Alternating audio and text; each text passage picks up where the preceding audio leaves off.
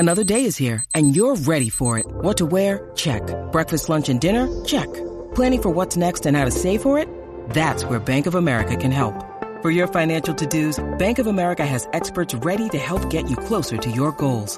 Get started at one of our local financial centers or 24/7 in our mobile banking app. Find a location near you at bankofamerica.com/talktous. What would you like the power to do? Mobile banking requires downloading the app and is only available for select devices. Message and data rates may apply. Bank of America N.A., member FDIC. When you need mealtime inspiration, it's worth shopping Kroger, where you'll find over 30,000 mouth-watering choices that excite your inner foodie. And no matter what tasty choice you make, you'll enjoy our everyday low prices, plus extra ways to save, like digital coupons worth over $600 each week. You can also save up to $1 off per gallon at the pump with fuel points. More savings and more inspiring flavors make shopping Kroger worth it every time. Kroger, fresh for everyone. Fuel restrictions apply.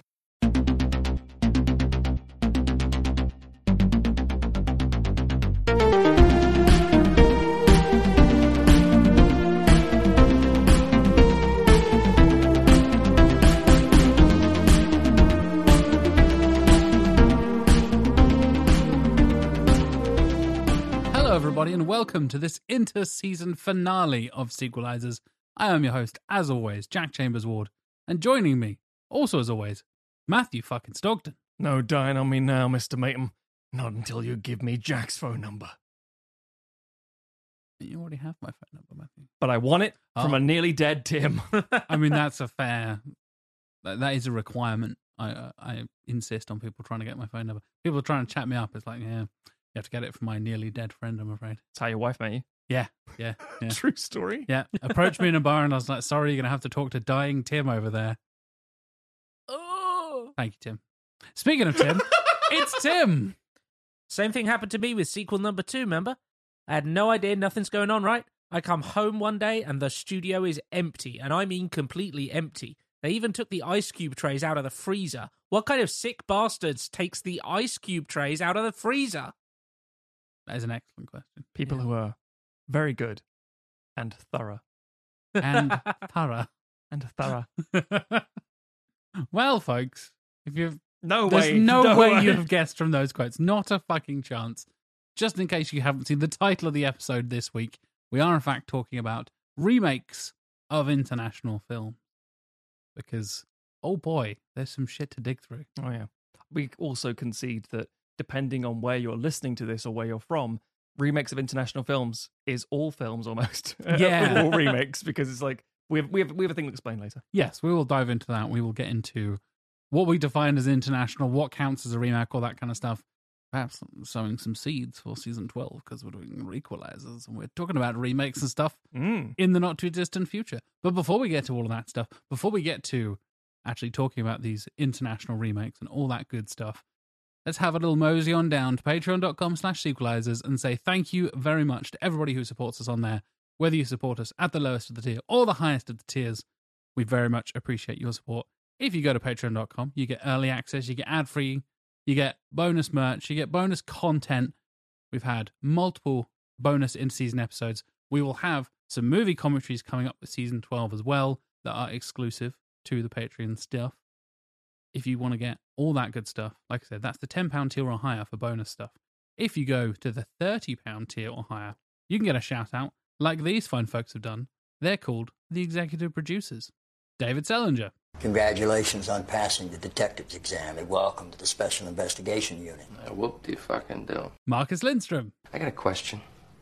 How fucked up are you? Family's all criminals except for the old man, huh? And Canis Rufus. You, however, grew up on the North Shore, huh? A fucking da. Thank you, executive producers, for your support. As always, we very, very much appreciate it. But if you go to the highest of the tiers, not only do you get to pick an episode for us to do in the main season, you also get to pick inter-season episodes as well. And in fact, this very week was picked by one of our VIPs, this very finale episode. The VIPs for this week are Jonathan Firth Clark. You're upper middle class during the weeks, then you're dropping your eyes and you're hanging in the big bad salty projects with your daddy the fucking donkey on the weekends. Hyper Dude Man. What's a lace curtain motherfucker like you doing in the Stadies? Josh Miles. What's the matter, smartass? You don't know any fucking Shakespeare? Stuart Main. Fuck yourself. I'm tired from fucking your wife. How's your mother? Good, she's tired from fucking my father. Philip Morgan. Maybe. Maybe not. Maybe fuck yourself.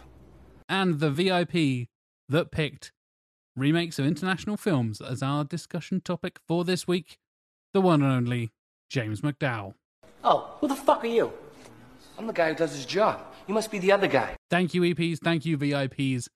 As we say pretty much every week, you make this show possible. We very, very much appreciate your support. And we do have a bit of discussion to kind of touch on with the Patreon stuff. Because we've got a lot of shit going on right now. We've got moves, we've got holidays, we've got jobs and stuff. A lot of busy stuff happening in the lives of the sequelizers. So, Life! Yeah, life is happening, unfortunately. We should be grateful, I guess. Yeah, we should absolutely be grateful. But particularly for you patrons, we will be pausing the Patreon payment, so you will not get charged for March or April of 2023. If you listen to this way in the future, you don't need to worry about this shit. You probably already got all the cool bonus stuff, and hopefully the world is a slightly better place. It's probably not. Hopefully everything is slightly better than it was back in 2023 when we're recording this. Yeah. For you public Our folks, hope for the future is very damned. Yeah. I've lived enough life Yeah. to realise it's all there. We're deeply skeptical and cynical here at Sequelizers. For you listening to the public feed, that is, if you're listening to this when it goes out on Tuesdays on the usual podcast feed and all that kind of stuff, the next few weeks, so the next couple of months actually, are going to be filled by Patreon exclusive content that is now going to be added to the public feed. And then, when we come back in May, we will be back with Requalize. Season 12 will be back in a couple of months. Basically, we're taking a break. I'm moving house. Tim's super busy at his job. Matt's going abroad. That combination maelstrom of shit has kind of culminated in us needing to take a few weeks off and have a break and stuff. We will still be recording, just to clarify. This is a break for you guys, not a break for us. We're basically going to record like hell during that time, so we're ahead of ourselves and ready for that season launch. We will have a bunch of episodes ready to go, and we will be ahead of ourselves nice, so we can kind of get set and kick off season 12 how we want to kick it off. And if we aren't ahead, Matt isn't allowed to go on holiday. Them's the rules. We're going to lock him in his house and not let him leave. Look, what's going to happen is, for those who've seen Whiplash, there's a scene where J.K. Simmons is just screaming at three different drummers. One of whom is Miles Teller. Faster! Faster! Faster! And they're drumming as fast as they can. Their knuckles are bleeding and shit. That's us writing and recording and editing the episodes. And if we are lucky enough... Are you pushing or dragging, Matthew? I'm neither rushing nor dragging. I am merely trying to go on holiday. Okay. And then I get to leave and go on holiday and come back and then do it all You can only go on again. holiday when we throw a chair at you. That's how jazz works. Fucking jazz. So yes, in all seriousness, please do. We basically did a blog post on our Patreon, which is public, so you can all go and check it out. That will be linked in the show notes, so please do click on that if you want to get more information and see a delightful picture of our faces. It was also shared on our social media and all that kind of stuff. So yeah, like I said, no more Patreon. You will not get charged for this period while we are not releasing new content on Patreon. However, if you're listening to this right now, we do still have the What We Watched recently. That's the most recent thing that just came out before this episode came out.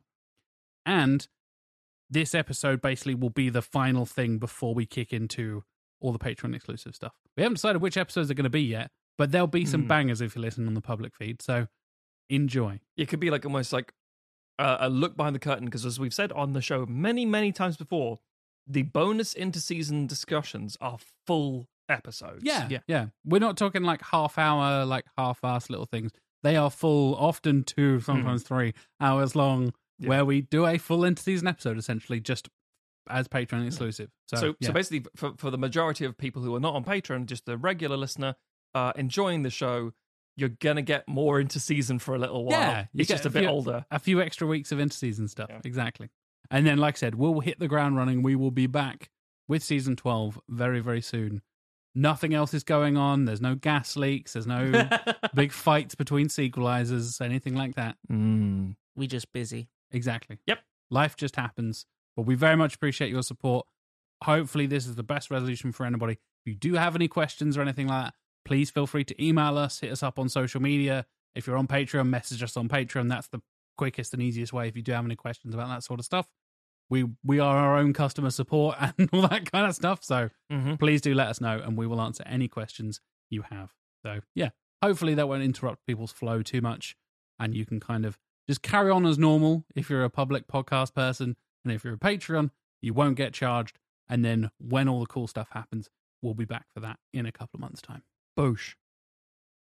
Shall we kick into the episode, boys? Should we get stuck in? Because there's, as I said at the top of the show, there's a lot to fucking dig into here, and that's kind of, it's a very nice lead-in to Season 12, even if it's not literally a lead-in to Season 12 at this point, but bad remakes is a tale as old as time, almost as much as bad sequels, it feels, because fuck me, there's a lot of this bad stuff, and especially the topic we want to kind of focus on is international films being remade for English-speaking audiences, which is kind of the angle we're going to take on this, right? Yes, absolutely. Because obviously we don't want to retread stuff we're going to be talking about in the next coming season. But we will skirt around it quite a bit. I'm going to do a thing that Matt usually does.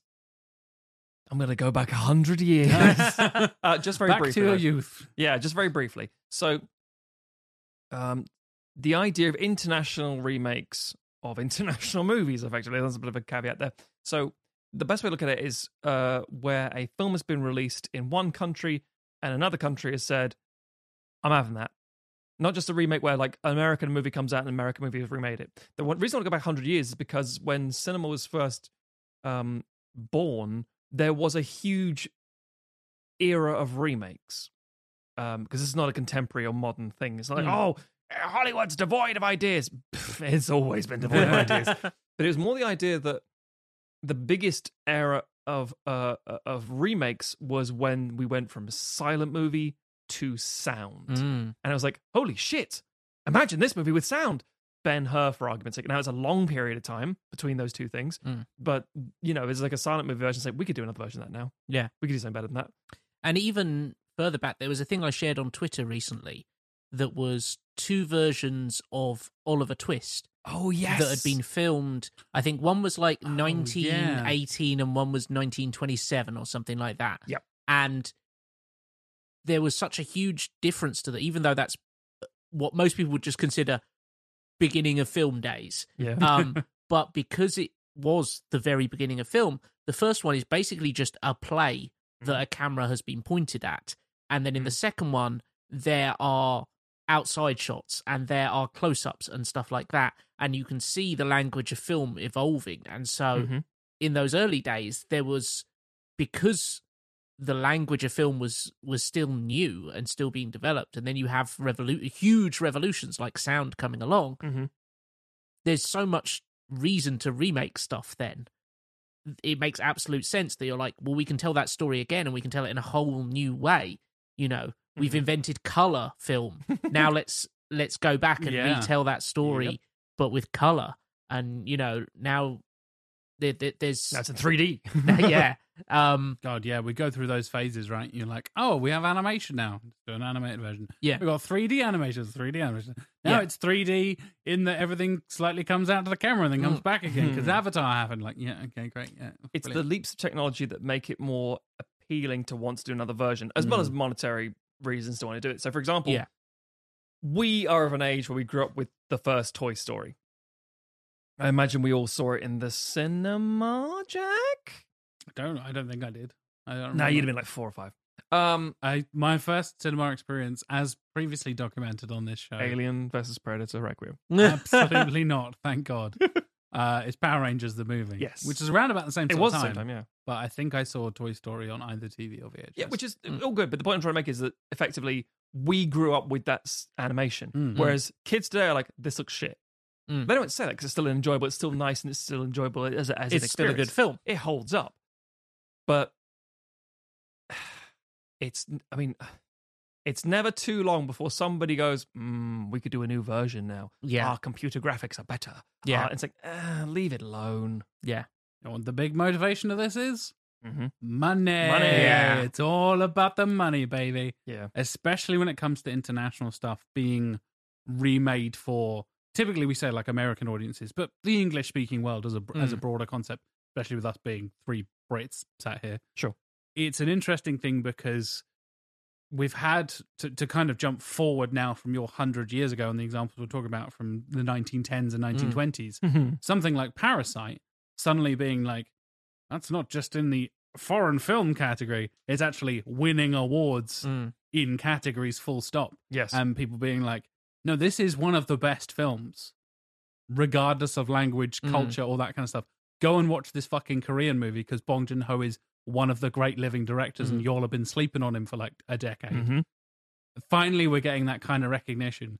And then everybody's like, yeah, but are they just going to remake it? It's like, yeah, probably. Ugh, God. Yeah. What was it? He said it's like that 1 inch hurdle of subtitles. Oh, on screen. Yeah. Absolutely. Yeah. I find that fascinating that it is such a barrier for some people. And it is just this weird thing where I feel like we're slowly chipping away and international films are getting wider and wider recognition as kind of things like awards and stuff get a bit more internationally friendly, but there's still a long way to go. We should still preface with it that obviously we're not just being sort of subtitle snobs, because obviously... No, I'm a dub's not a sub.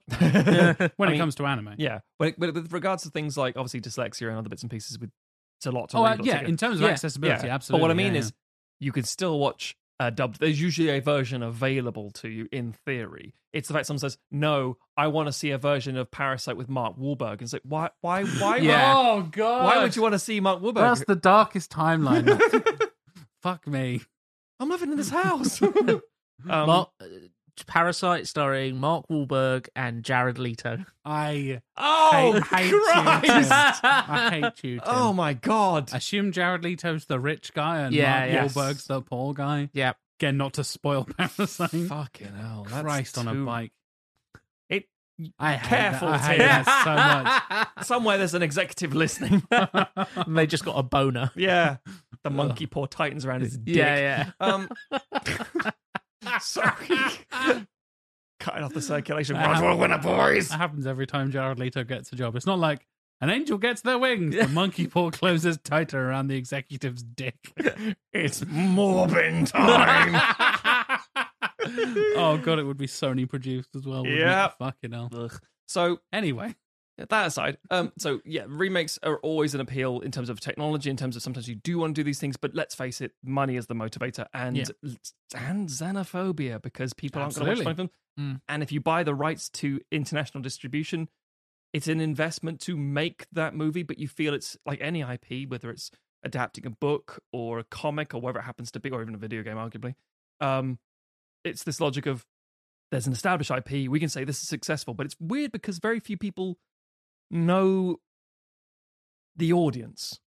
People who like watch the original don't necessarily want to see this remake, and people who are watching this movie may not give a shit as a remake in the first place. Yeah. It's interesting because it does, we said, it goes back to the very earliest days of Hollywood, and it comes less from this modern mindset of intellectual property and brand recognition, and it is more about, we know that this is a story that you can tell well in film.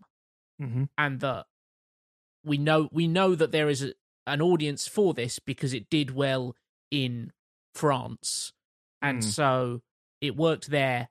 Why not here? And it's still that very same unimaginative executive mindset. Yes. Of, well, I just want a thing that works that I know will make money. Yeah. But it's usually less about the brand thing because, like you say, if people care about it, they presumably just want the original. If you enjoyed Parasite, maybe you're interested in seeing a remake, but probably not. You probably liked Parasite because it's a good film, and you don't want to see it watered down by an American by Mark Wahlberg. So it's more about having a story that's a proven success. Yeah, I get that. And in some ways it's hugely advantageous if people don't really know about the original film, because it's easier to pass off as like, look, it's here's this exciting new idea. It's like, sure, but don't Google it because it'll turn out that it was a huge hit in South Korea. Yeah. You're totally right, Tim. I think a lot of what we'd focus on is this modern IP kind of perspective to it. But I think, again, it kind of boils down to something even more simple than that. It's just the fact that, as you said, it's a good story that's already proven. The hard part of coming up with the idea and the creative bit of it, 80% of that is already done. Very much like kind of what we did with our Robin Hood adaptations, right? Yes. We didn't bother writing scripts or mini pictures or whatever you want to call for that. It's like, here is the cast. It's fucking Robin Hood. It's Robin Hood, but the main character will rob from the rich and give to the poor. The Sheriff of Nottingham's the bad person, like blah, blah, blah, blah, blah. It writes itself, basically. And you have this like structure, and we'll get into this when we come around to season 12, because that's been a whole other, thing for us to contend with when it comes to our fucking synopses and us coming up with remakes and all that kind of stuff. How much do you change between that? But if you've got a structure to it already, especially when, even in some of the examples we'll talk about in the second half, you already have it based on a book or on an existing property like a graphic novel or something, and then you're remaking that thing, you can then even do the like, oh no, I'm just doing a different interpretation of the book. Like, yeah, but you're directly referencing the film version that you already know exists.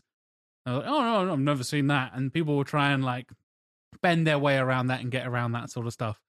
But I think that's it's a proven property and there's evidence that it can work, and B, a lot of the legwork is already done in terms of storytelling. You know that this process and this structure can be translated into film because somebody's already fucking done it. So get a good casting director and you're kind of most of the way there. And influence with directing style and all that kind of stuff is obviously a big part of it. But even you get something where people do shot-for-shot remakes, and that's a whole other subgenre that we will touch upon, certainly. But specifically with the international stuff, I think coming around and being like, well, we know this works, and even on the other side of it, there is some prestige there. I was like, oh, it's a French movie. Oh, and now I can understand this French movie because it's not all clogged with all the French waffle and European nonsense. Now it's filtered to me, the Midwest American.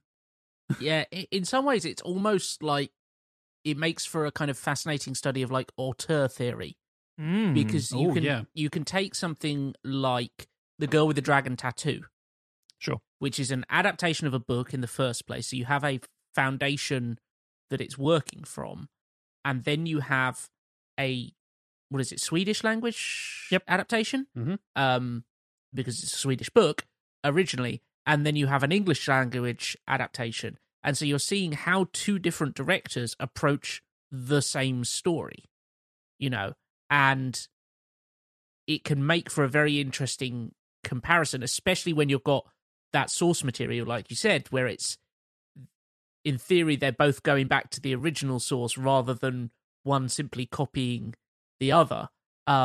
So it can make for this a kind of an almost little like film class in microcosm, because you can go back and you can go, oh, okay, like it's interesting that, this director chose to, use a lot of Steadicam or whatever to establish this mood, and the other one kind of mainly does it with lighting and with all these kind of things. And so in some ways it can make for a very fascinating study, going and watching, these, remakes back to back and seeing how people approach the same material. Yeah, it's, to my mind, it exists. Well, we'll get to this in a second about how it exists on a spectrum, but it effectively, the script or the book, wherever you're adapting it from, but in this case, the script itself is like a song, for argument's sake. It's down, it's printed, this is how you sing it, this is how you play it, that's it. How an actor interprets that, how a director interprets that, how the cinematographer interprets that is what you get. Covers of songs, this but metal, changing this but the pop. instrumentation, changing, but the production changes, but the song is still the thing that got you hooked because the song is well written. And then you see how, as you say, that comparing side by side, saying, I like this nuance, I like this difference. Yeah, but it's the same fucking song. That's why you like it. Yeah, but it's Keith Moon playing drums on this one. Yeah, that's the thing. And it's like, yeah, this is why this is the best one, because it's the best fit. And obviously, if you happen to write that script and direct it yourself, which is usually the whole singer-songwriter situation, and it's not like mass-produced or whatever, then yeah, of course it's going to be the best version of that, and one you're most associated with. Best example of that is like when you hear songs from like, oh, I know that song, it's by so-and-so, and like, nope, that's a cover from the 60s. Yeah. The amount of that I think that would also apply to a lot of these films, right? Well, Yeah. some of our audience and plenty of other people, the wider movie-going audience, will be familiar with the English language version of a film and then be like, yeah, that's a remake of a thing. And that happens so often with cover songs and stuff. We were talking about this, weirdly enough, just before we started recording. Top Loader's Dancing in the Moonlight. That's a cover, by the way. I know a bunch of people outside the UK probably have no idea what the fuck we're talking about. Good. It was in Umbrella Academy. That bit with the dance and the park and stuff. The worst bit of Umbrella Academy? The worst 3 minutes of Umbrella Academy, that song is a cover. And they never had another Americans hit loved because they'd not had that drilled into their pressure brains. sprayed at them in the oh early my god, 2000s. this is so clever and original. It's like, it's neither. It's a remake / cover song, and it's fucking drilled into our brains for the last 20 years. And Britons hate it. Bloody images of Jamie Oliver patting his belly and sticking an olive in his mouth. Segueing from that. So I mentioned these things exist on a spectrum. And so you have the very clear, right, I found this film, I'm going to do an argument saying that doesn't exist yet. The Parasite argument, if you will. Parasite, what a great movie. We're going to do almost shot for shot, almost exactly the same plot, same everything, just set it in fucking New York or whatever. And it's like, yeah, okay. And it could be something that's actually quite enjoyable. You never know, because again, the story is so fucking good.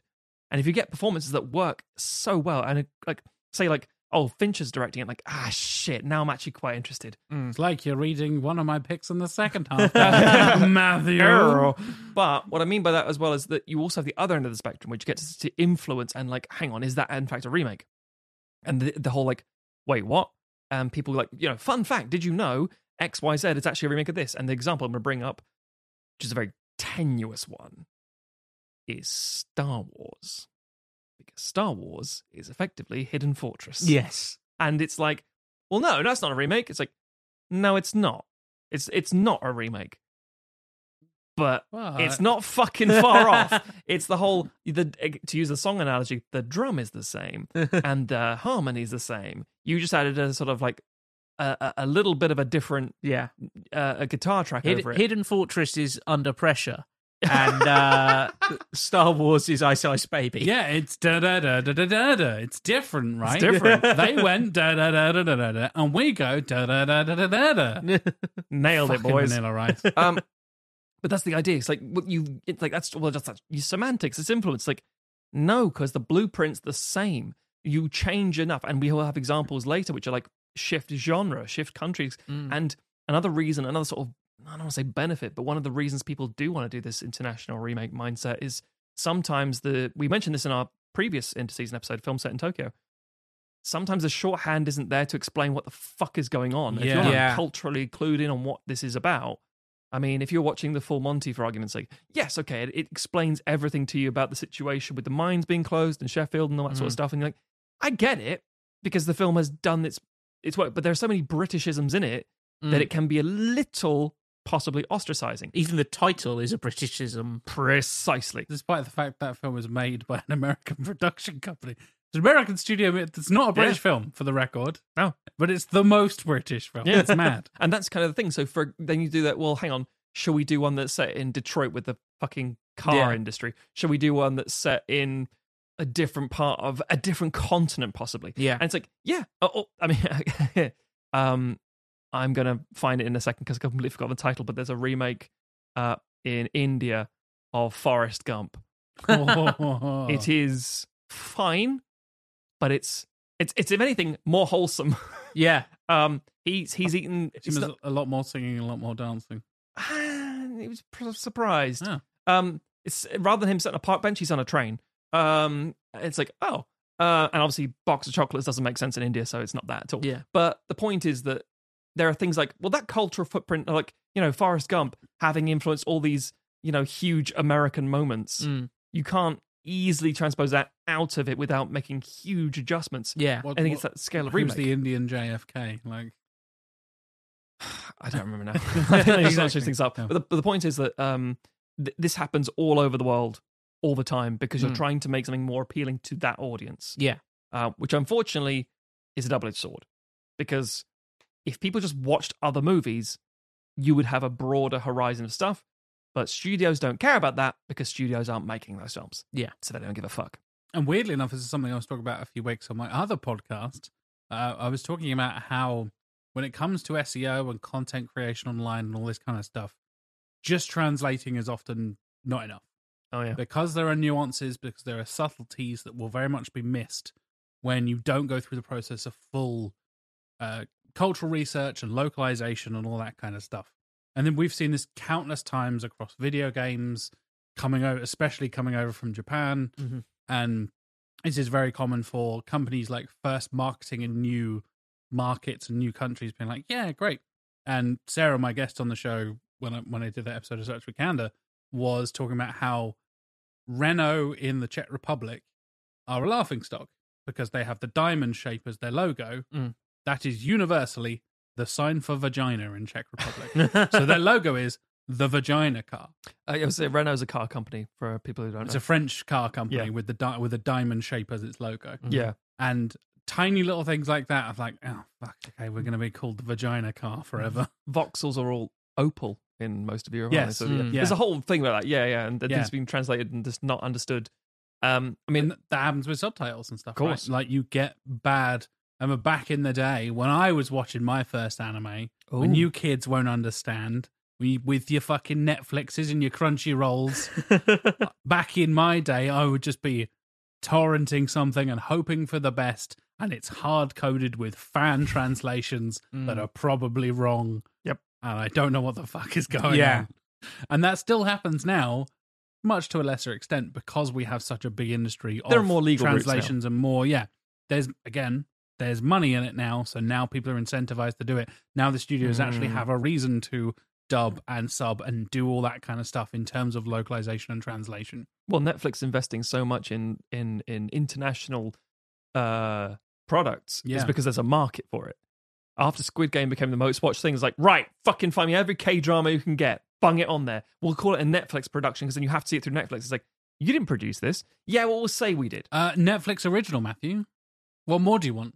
It just says Netflix original. I mean, I get access to it. You get the so ba-bum as it starts, and that's what you need. Skip that bit. I think there's an interesting difference in international remakes between the ones that completely localize it and the ones that simply go, we're going to tell this exact same story, we're just going to tell it in English. Yeah.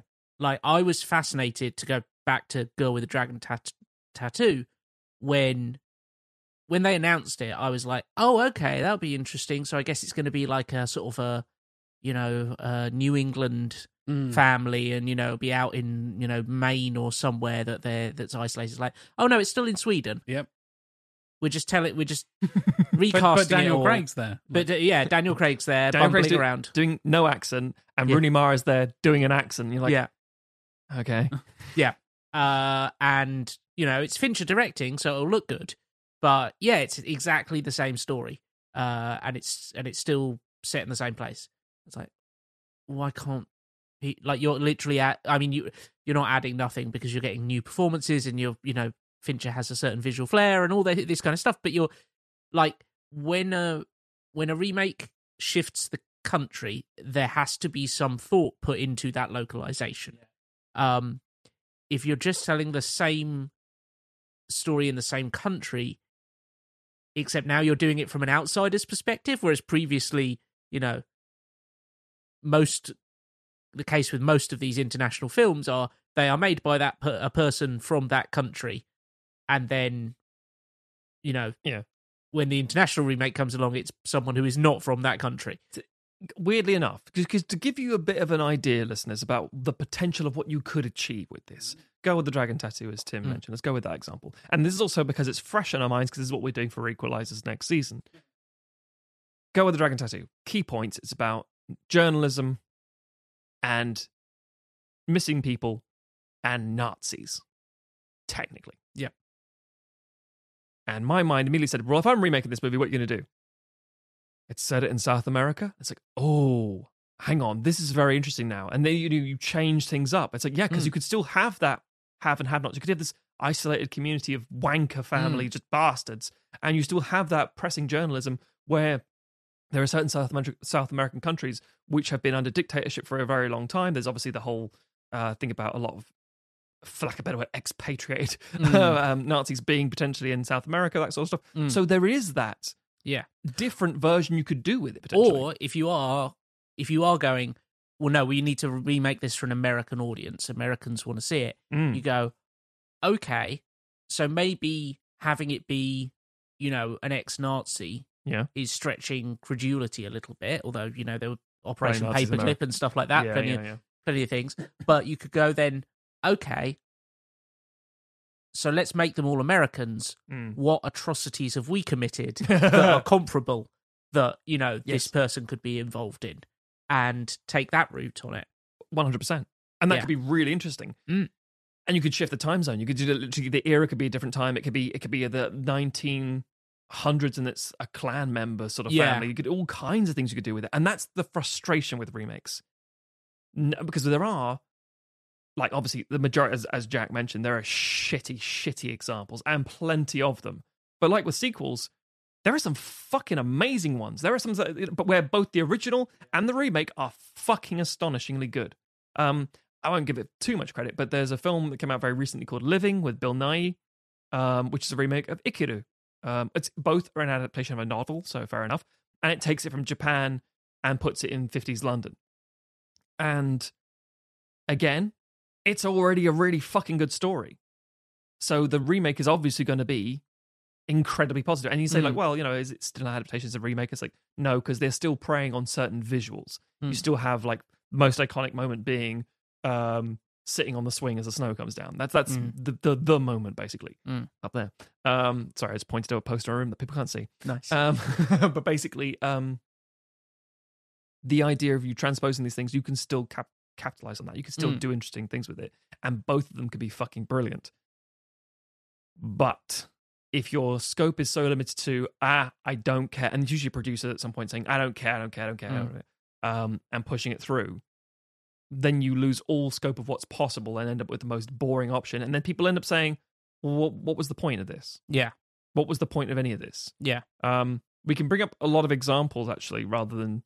Because you may be thinking to yourself, I don't know, I can't think of any. Yeah. Because there's a lot of them, but there's a narrow...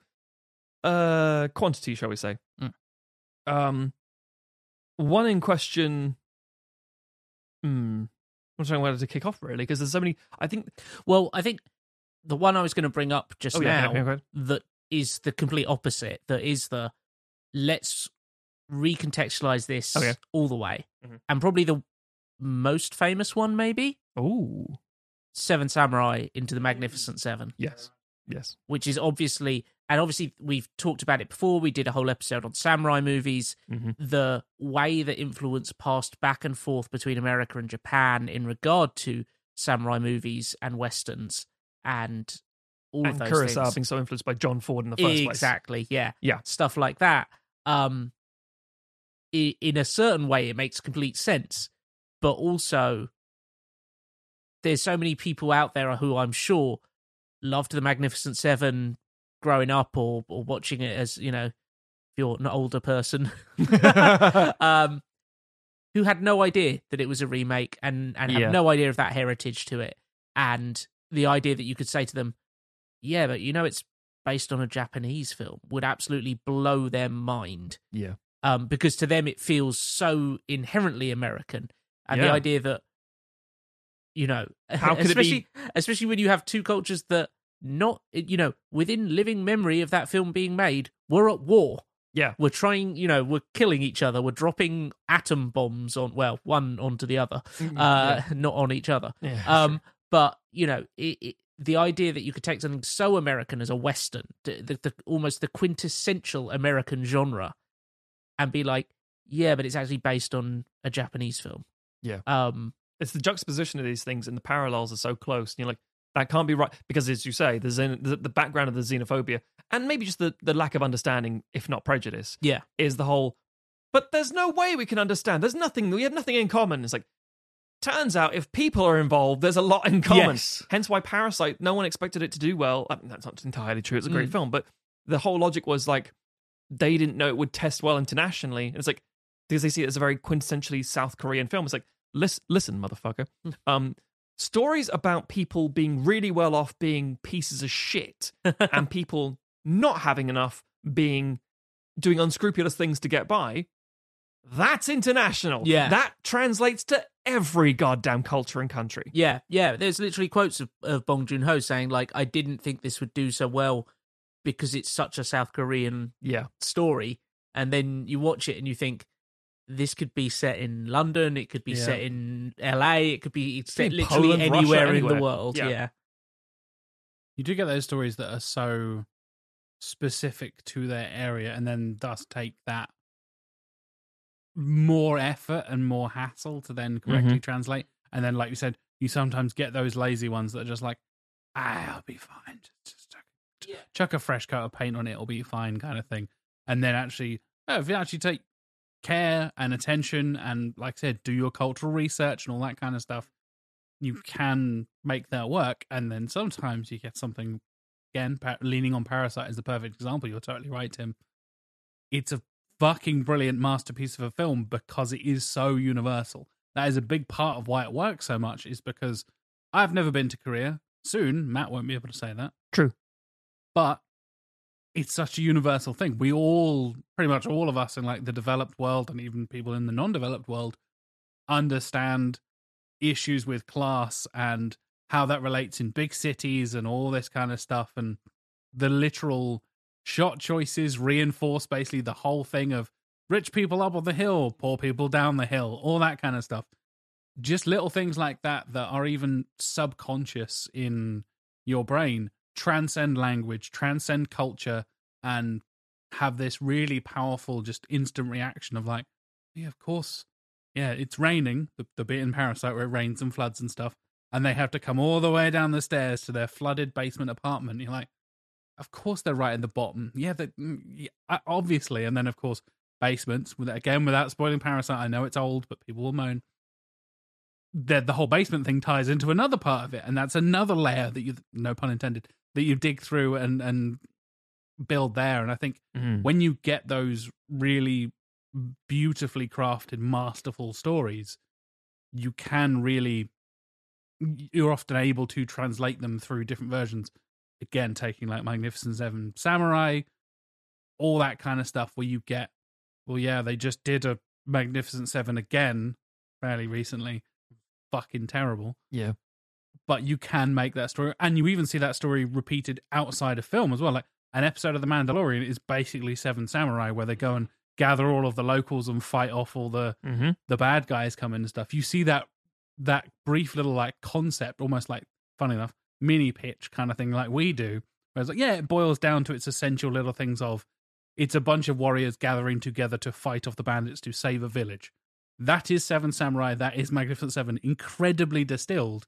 And if you take and you're able to boil that story down to its like pure component parts, you can then add your cultural layers and your language layers on top of that as this like icing on the cake kind of thing. Which is important because that's usually how someone sold it to a producer in the first place. So they didn't say, sit down and watch this 3-hour movie. Yeah. They said, okay, so it's about this, it's about this, it's about this, and I think we can do it like that. Okay, here's some money, go do it. Yeah. Yeah, there are a few cultural events or things, basically, that I think are very hard to translate.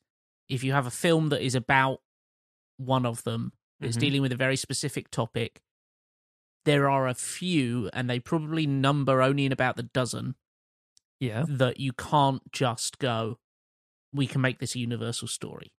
But for most things, because people tend to be people pretty much everywhere, you can take that story and boil it down and go, okay, what's this film about? It's about, these samurai fighting off this village. Okay, what's it about? It's like, well, it's about, honor and sacrifice and, sort of what you value and all these kind of things. Like, oh, okay, well, those are everywhere. Basic human values that are transcendental almost. And then, like you say, you then layer the cultural context on top, whether that's a case of what is our equivalent of this, or you go, okay, we're going to take those basic themes and the skeleton of the plot, but we're going to apply a whole different lens to it and come up with something that feels quite radically different, that isn't just we swapped out, Japanese village for village in Mexico, or wherever the Magnificent Seven is. Sometimes you're going, okay, what if it wasn't a village? What if it's just a supermarket? And that's your modern village is like, oh, okay, right, oh, okay, and rethinking it in that way. But you're still looking at the themes. You're still looking at the emotional heart of the film. Yeah, entirely. And that sort of reductionism is how we sort of process this stuff. It's also how we sell it to friends sometimes. Yeah. Like saying like, oh, do you want to watch this movie? It's like, yeah, okay. It's kind of like this. It's kind of like Die Hard, but Mayan. It's like, okay. You'll be fine. You'll enjoy it, that kind of thing. The amount of remakes that are, or let's say remakes of other movies that are Die Hard on a blank. Oh, yeah. Die Hard in course. a blank. And you just translate that to a cultural reference thing of like, Yeah. oh yeah, it's Die Hard on the Tube. Like, oh, that's the British Die Hard then, is it? It's like, yeah, I guess so. It's like, it's Under Die Hard Siege. on Concorde. Like, oh, it's French then. It's like, yeah. Yeah. And one thing that translates, because Tim's absolutely right with the idea of feeling and the whole human emotions and things like that. One that's very, very easy to do, and one we see quite a lot of, is horror. It's fucking ghosts and shit, innit? Doesn't matter what it is. It's like, I mean, you can rinse through. I mean, thinking of like a handful of these, you're like, oh yeah, there was The Ring and The Grudge and Wreck and Dark Water, and that's just Japan. And Let Me In, Let the Right One In, that kind of stuff. Because it's like, yeah, because horror's easy. It's like, well, this one's very clearly about a specific. Hang on. Is it about dead fucks? Dead fucks be everywhere. Yeah. I mean, for what we watched recently episode that just went up for patrons, I discuss a film that I essentially boils down to, the most reductionist explanation of it is Predator, but for West Africa. And that deals with some very specific sort of West African folklore and history and stuff like that. But equally, you could easily lift those elements out and swap it and go like, okay, now we're going to make it, a weird Celtic curse, and we're going to set it in Wales. Like, yeah, that works. It worked. Yeah. And that's so easy to transpose. And because horror is sold to you on sound design, not necessarily what people are fucking saying, or the language they're saying in, people being scared and go, and screaming and shit. It's like, yeah, we can do this. Easy. Let's get on with it. When you get the nuance of like a political drama, it's like, that definitely translates, but we have to put a bit more elbow work into it. We have to actually figure out how we can make this translate to something there's a film called Argentina 1985. Now, obviously, that's real events, and it's a biopic to a degree. But if you wanted, you could still take that format and kind of play around with it and to put it to another country, maybe. Be fiddly, we could do it. I'm going to whip through some other ones just to get people's imaginations going. Yeah. Some weird examples. So, Vanilla Sky and Open Your Eyes.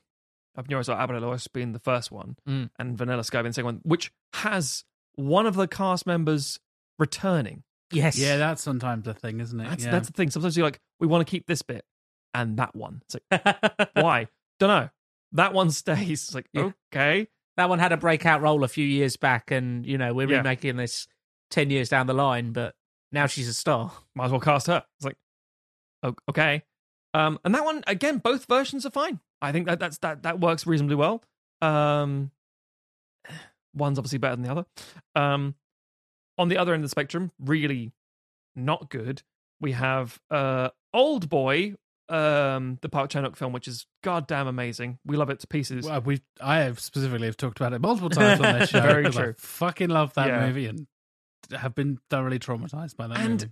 What's so surreal is, I love Spike Lee. It's so weird that it's a Spike Lee movie. It's so weird that it's a Spike Lee movie. We've highlighted a lot of his films over the years and talked about some of his stuff, and He's always saying something so interesting and important and profound and very personal to him. Yeah.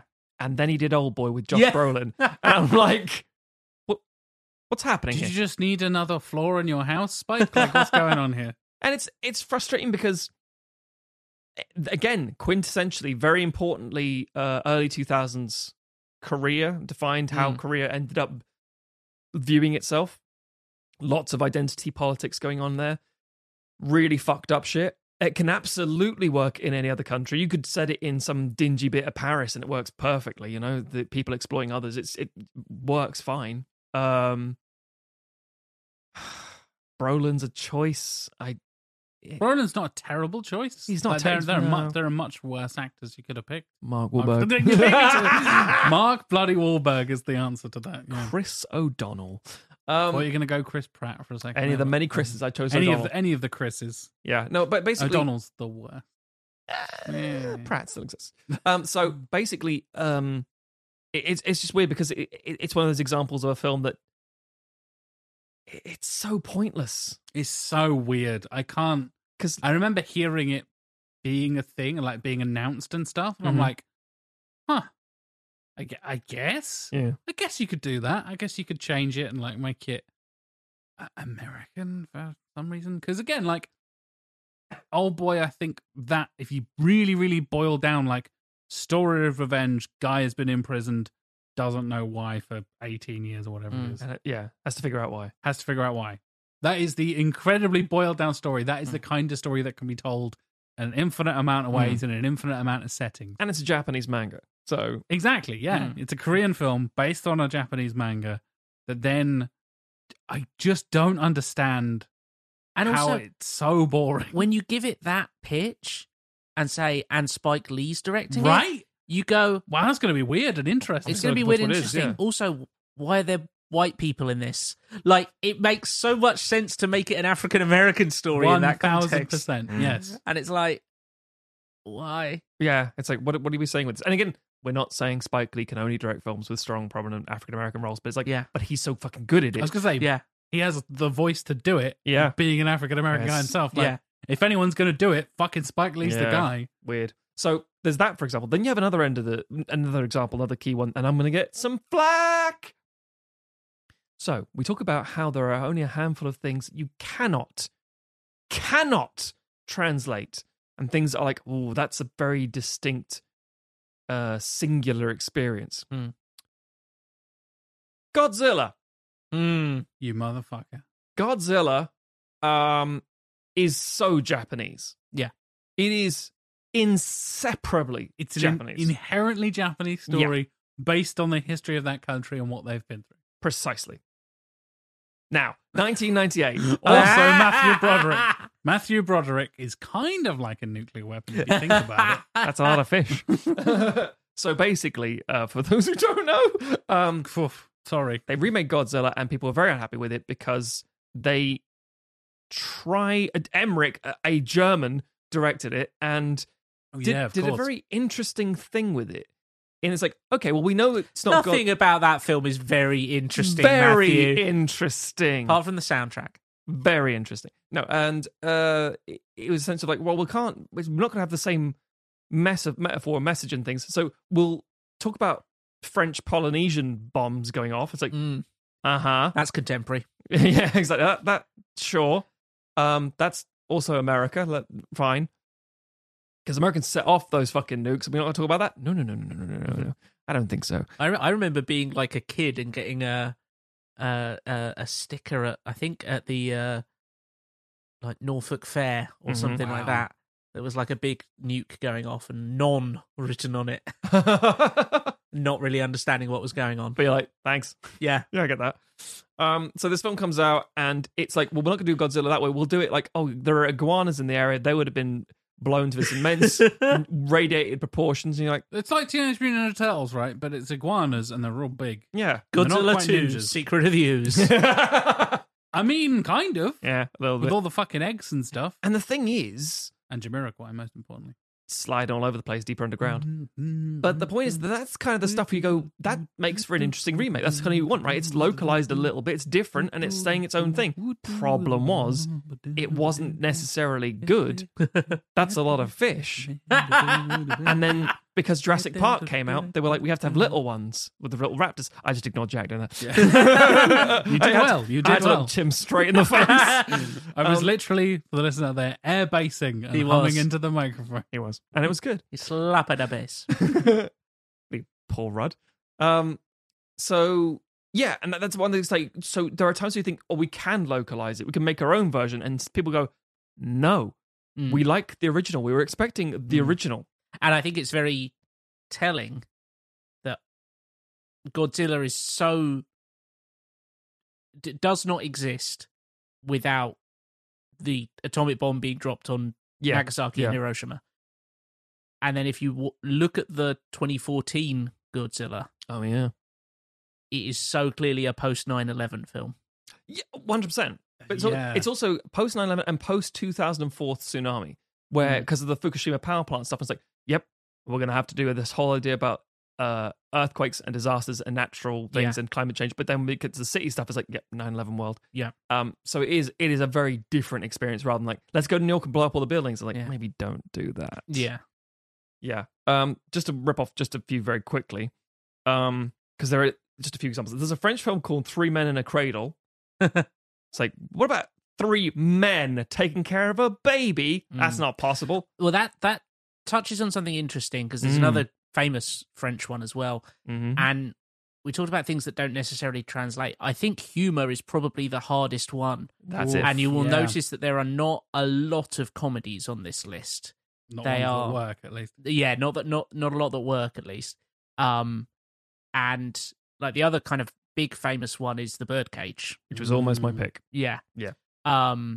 Which again, Nathan Lane and Robin Williams, you're like coming up heavy with this one, but also it's telling something very distinct about homophobia and all kinds of things with American culture as well, because that's parallels there. Yeah.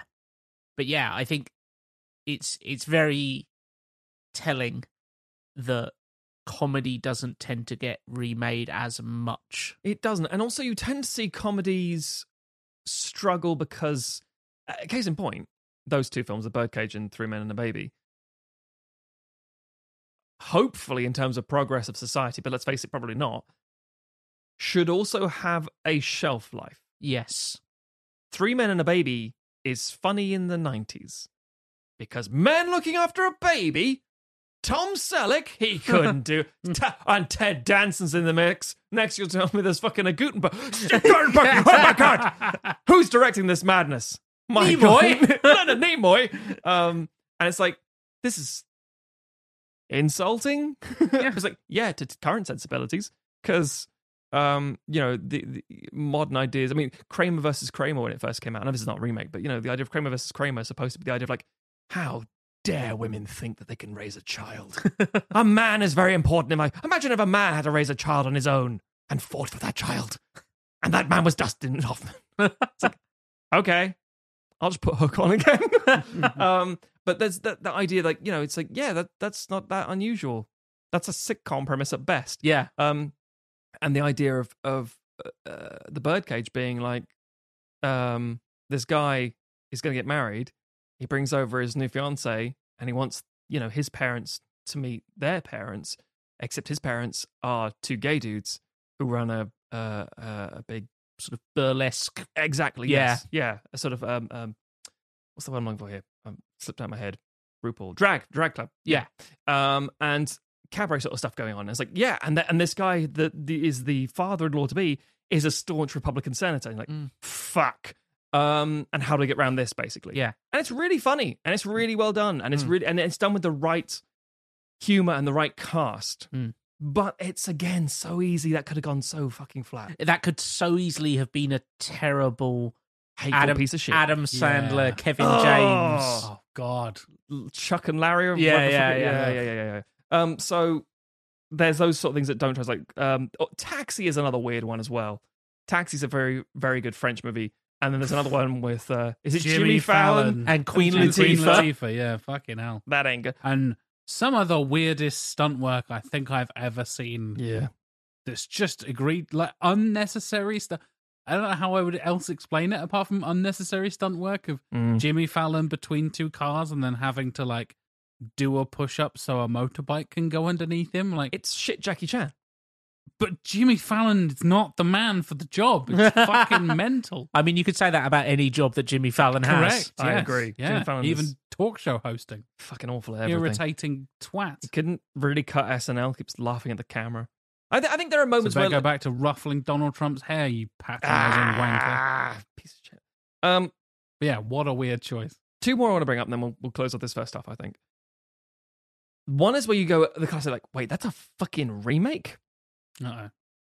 Profumo di Donna, Scent of a Woman. Oh, yeah. Hooah! Hoo-ha! Hooah! Jack, do a hooah. Hooah. That's it.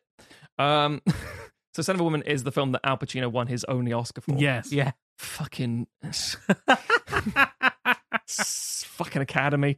But anyway, that is where Hooah comes from, isn't it? Is it that movie? Yeah. Yeah, literally. yeah, he's just sitting there staring off in the distance going, hooah! Yeah. And everyone said, when did Al Pacino change from being hello Yeah. to hello? She's got a great ass. A great ass. Anyway, that's a remake of an Italian movie, because of course it fucking is. Yeah. When you say hooah, you think, yeah, I can hear an Italian doing that. Well, Al Pacino. Yeah, an Italian. Yeah. Al Pacino. And then the other one I want to bring up, because it's another thing we kind of forget, we should talk about like the full Monty as a touch on point. The Italian Job. A very British film. Yes. And there's a very American remake. I can't remember who it was, but the quote I always remember about the Jason Statham, I want to say 2004, something like that, early mid 2000s. Yeah. Later than that. I Is it think later it's probably than that? about 2008, I reckon. Let's do the maths, boys. I hate that. The I think Italian it might have even been Job. Mark Kermode that was talking about it. It was 1969 for the original Oh, damn it. and 2003 for the Fucking remake. hell. There Three. you Holy go. crap. Yeah. It was around there. And who was the lead in it? Why, it's Mark Wahlberg. Yeah. Good Mark Wahlberg. Mark Wahlberg, Ed Norton. Jason Statham, Jason Charles Statham. Theron, Yeah. Yep. Donald Sutherland. I think it might have even Fucking been hell. Mark Kermode that talked about it. Yeah. And he said, nothing about this film is Italian, and technically they're not doing a job. So it's just the. It is not Italian. It's not a job. No. It's just the. And I have never been able to get that out of my head for nearly 20 fucking years at this Yep. point. Because if you just did a random, it's kind of a Fast and Furious, basically. Oh, God, it is. Yeah. I mean, it's post Fast 1, right? Yes, And yes. it's in that era of like, But it oh, also- yeah, we need to make the car movies. It fits the model of the latter Fast and Furious films more than the first one. Weirdly enough. Yeah. So that's about the, They're not just stealing car stereos and stuff. But it still feels like a heightened, like, oh my God, we got all the history and family, and also Charlize Theron's there, and Jason Statham. But the point is that because we forget the whole like remake of international films, that includes films in the language already, because there are still cultural touch points of Australia Mhm. and Canada and Britain, other places speak English language first, and it's like, yeah, Americans aren't going to listen to that bullshit. The amount of times this happened, specifically with TV shows, Oh, where the yeah, British version Christ. is remade into an American thing. The Office probably being the most successful example of Yes. a weird thing where the British Office didn't run for very long at all, and the American Office basically remade those, and everybody was like, this is a bit weird. And then went off and became its own thing, Yeah. and was incredibly successful and critically acclaimed for like 15 more seasons after that. I think the British Office is like 12 episodes. Yes, and yeah. a Christmas I think, special. Yeah. Yeah, And that's it. the American one, they had the first season was like, It has more seasons than the British Yeah. one does have episodes. I think Steve. I must admit, I haven't seen the American Office. I don't give a shit. Neither have I. But basically, I know the original season of the American Office has Steve Carell's character being like Ricky Gervais' character, Yeah. a prick. Yes. The first few episodes are like Literally the remake. literally Yeah, yeah. script, same script. Yeah, and then there's a point where he gets up and makes a speech or does some karaoke or does something, and the room starts tearing him apart. But the people who work with him start saying, "Hey, he's one of us." It's like the very American style, like, "This is New York. You mess with one of us, You mess with all of us." Dunder Mifflin. But the point is that it's like, then it changed. And then it's like, he's got a slight nice air to it, and it changes the whole thing a little bit, and it becomes its own thing. It's not as caustic as the British one. No, because we like to suffer. Surprise, surprise. Yeah, exactly, Cringe and suffering is what we like to endure.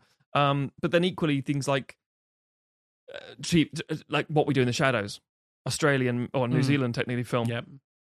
Sorry, New Zealanders. New Zealand film, and now an American TV series populated by British actors. Yes. Yep. Still written by a New Zealander. It's like, aha! Huh? Yeah. The sweet spot, right, guys? I mean, to be fair, film is great, and the show is also great. I think the show is much better. I agree. I like the film a lot, but the show is so much better. Yeah. But, yeah. We should probably highlight some specific individual cases, I think. We should dive into the second one. Yeah. Today's episode is sponsored by Audible. You can go to audibletrial.com/sequel and get a free month of Audible's fantastic service, as well as a free audiobook, courtesy of us, the Sequelizers.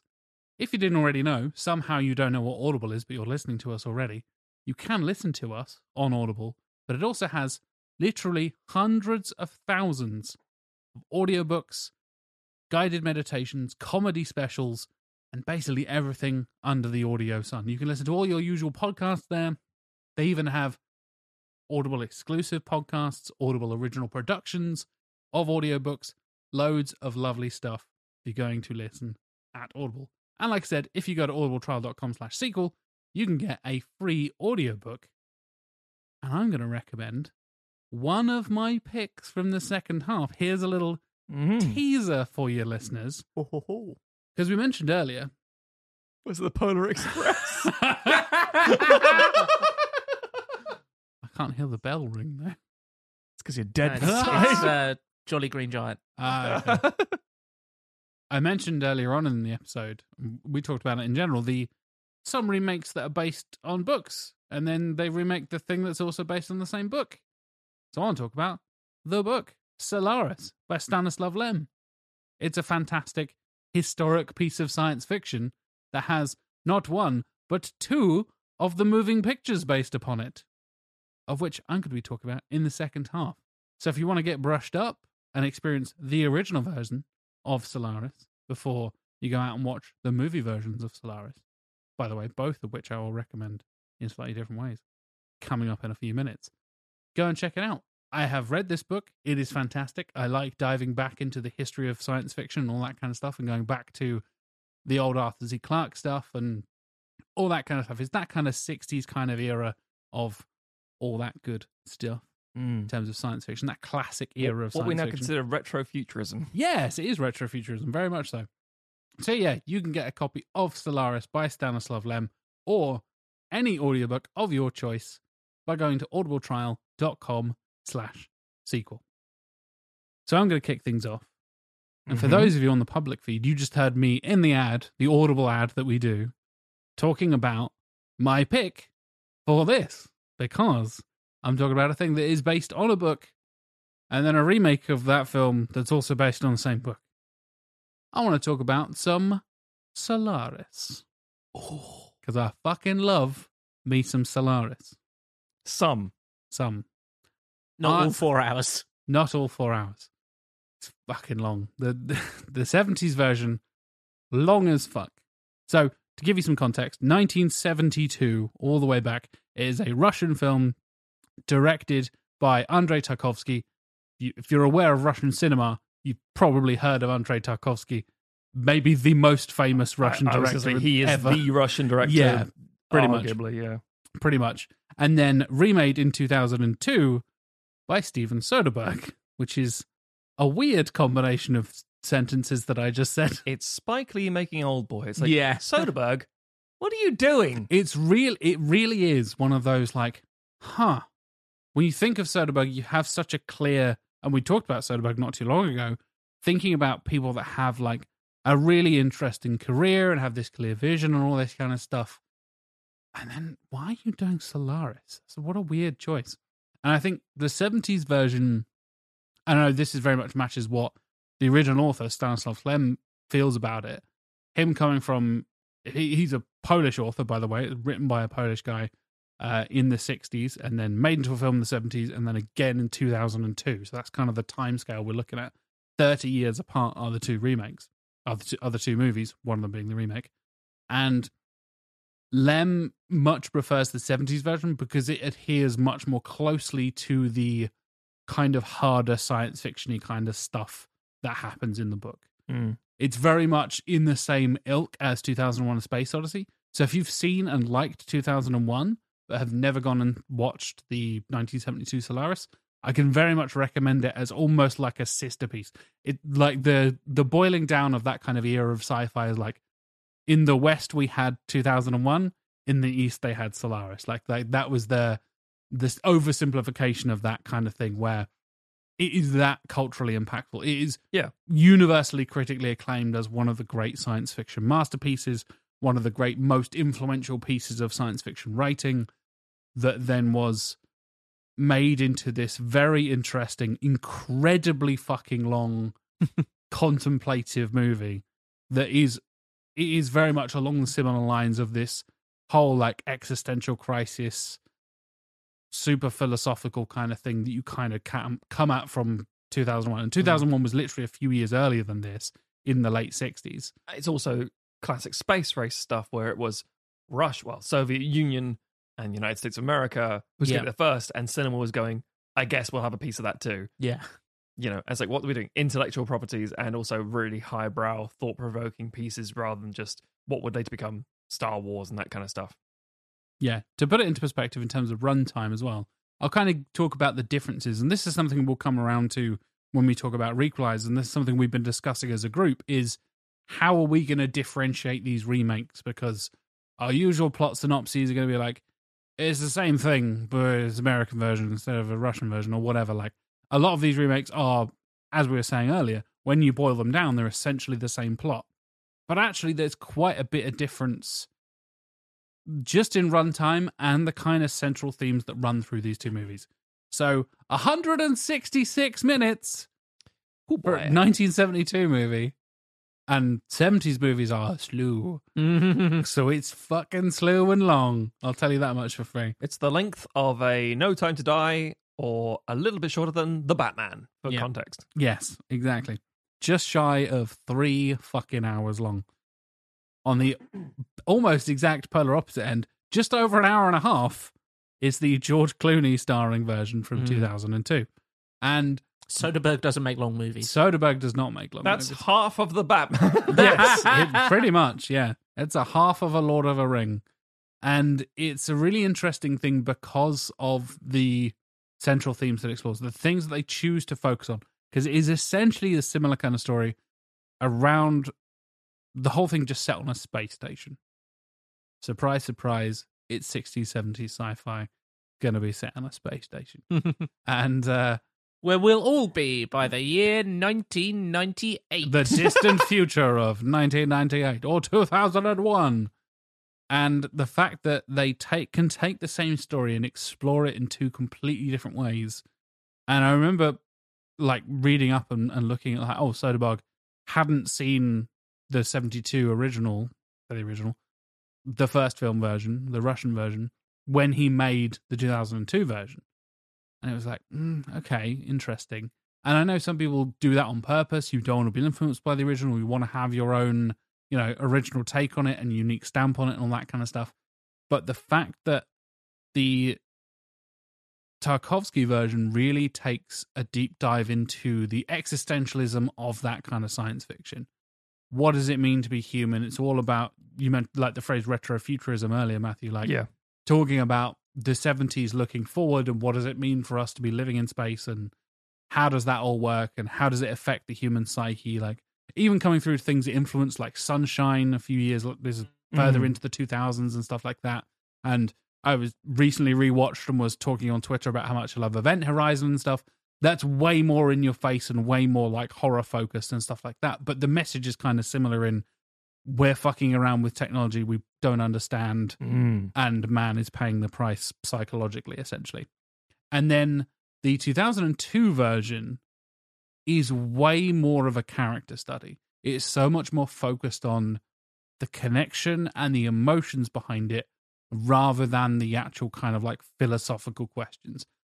The 72 original is way colder and more brutalistic and Russian.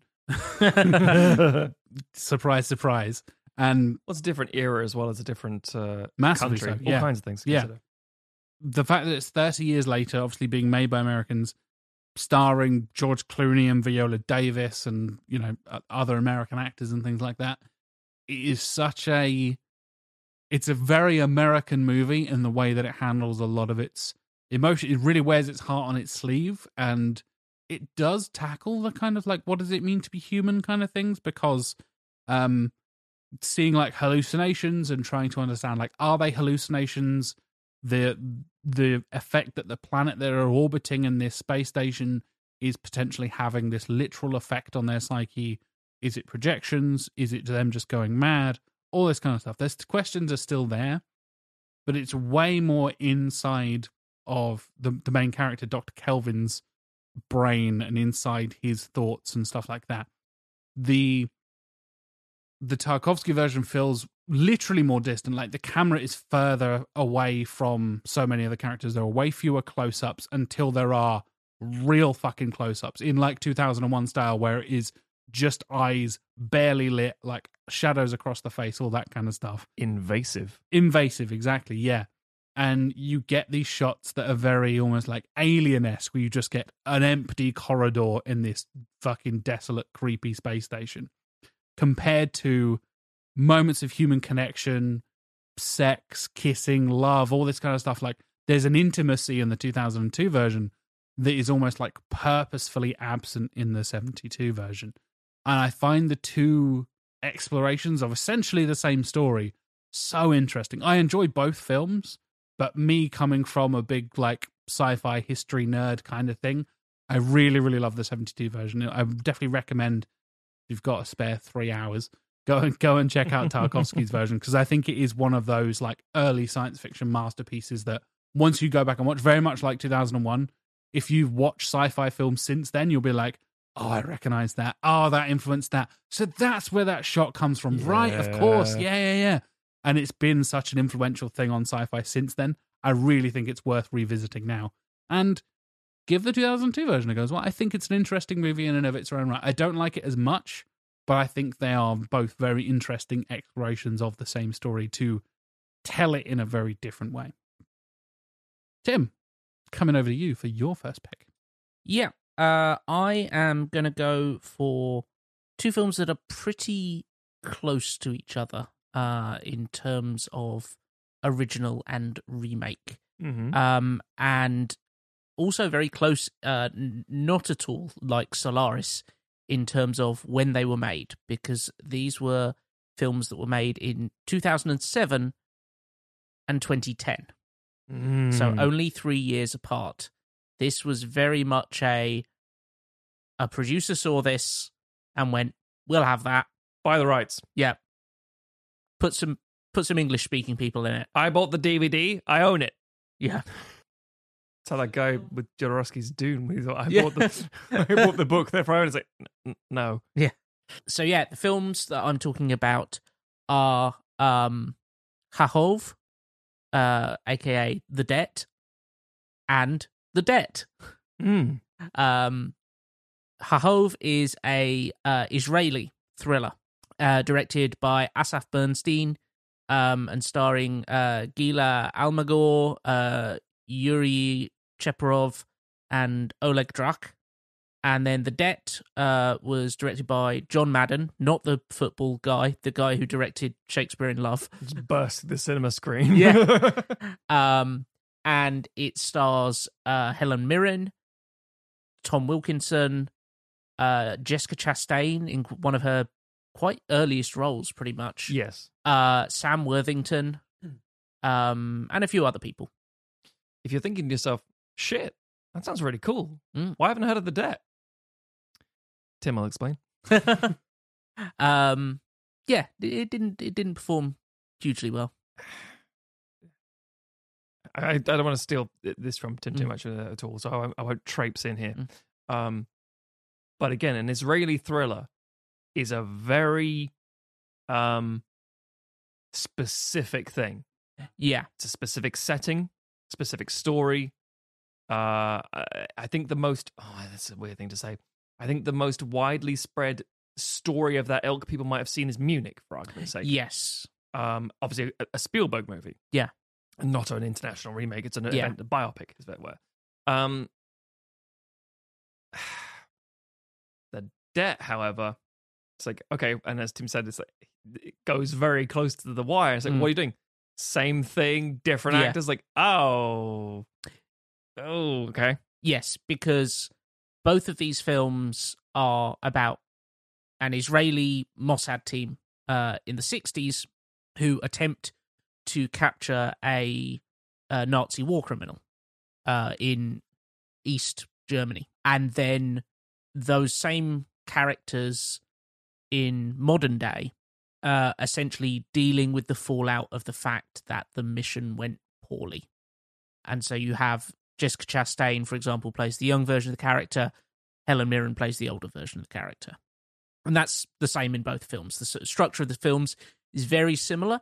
There are certain twists that are held back in the English language version that Hahov deals with a lot earlier. And I hope I'm not mangling that pronunciation for any Hebrew-speaking listeners that we might have. I know we have a few. Yeah. Hahov did pretty well in Israel. You know, it won some, or was nominated for some Israeli Academy Awards, or whatever, their equivalent of the Oscars. But it didn't exactly kind of break out. It wasn't like a Parasite or anything like that. When I discussed earlier that there are certain things, cultural moments that do not translate, I think the Holocaust counts as one of those. There is no real equivalent, you know, and I know, not to talk about something quite spurious, but they often is discussion when we talk about, oh, we're going to bring the X-Men into the MCU. Are we still going to have Magneto be a Holocaust survivor? Because, you know, he would be incredibly old at this point. Is there an equivalent thing that we can make him? And not at the same scale. Not at the same scale. That is a tragedy and a horrific act of genocide that we thankfully have not seen repeated on that same scale. There are human atrocities everywhere, all the time, and they are fucking appalling. Yeah. But the Holocaust hits very quickly. Again, I'm sorry to jump in again.